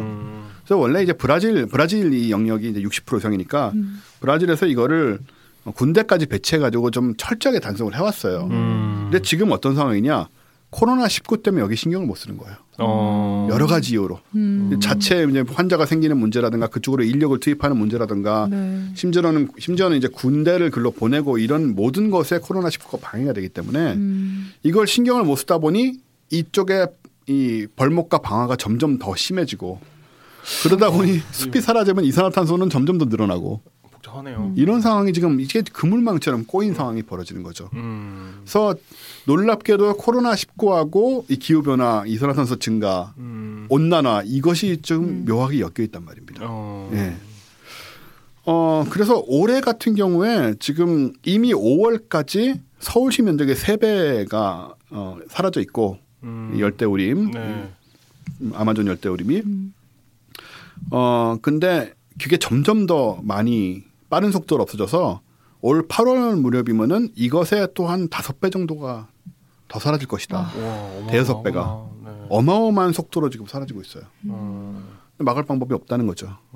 지금 여력이 없으니까 나라들이. 그래서 이게 지금 코로나19도 중요하고 뭐 저 기후변화라든가 이런 부분들은 이제 단편적인 상황도 중요하지만 이게 우리가 얼마나 지금 서로 간에 엮여진 세상을 살고 있느냐. 그래서 어떤 한쪽이 구멍이 나면 다른 중요한 쪽이 같이 구멍이 나버리고 이게 서로 계속 악순환을 반복시키는 그런 상황에 놓여 있다는 거를 우리가 좀 알 필요가 있다는 거죠.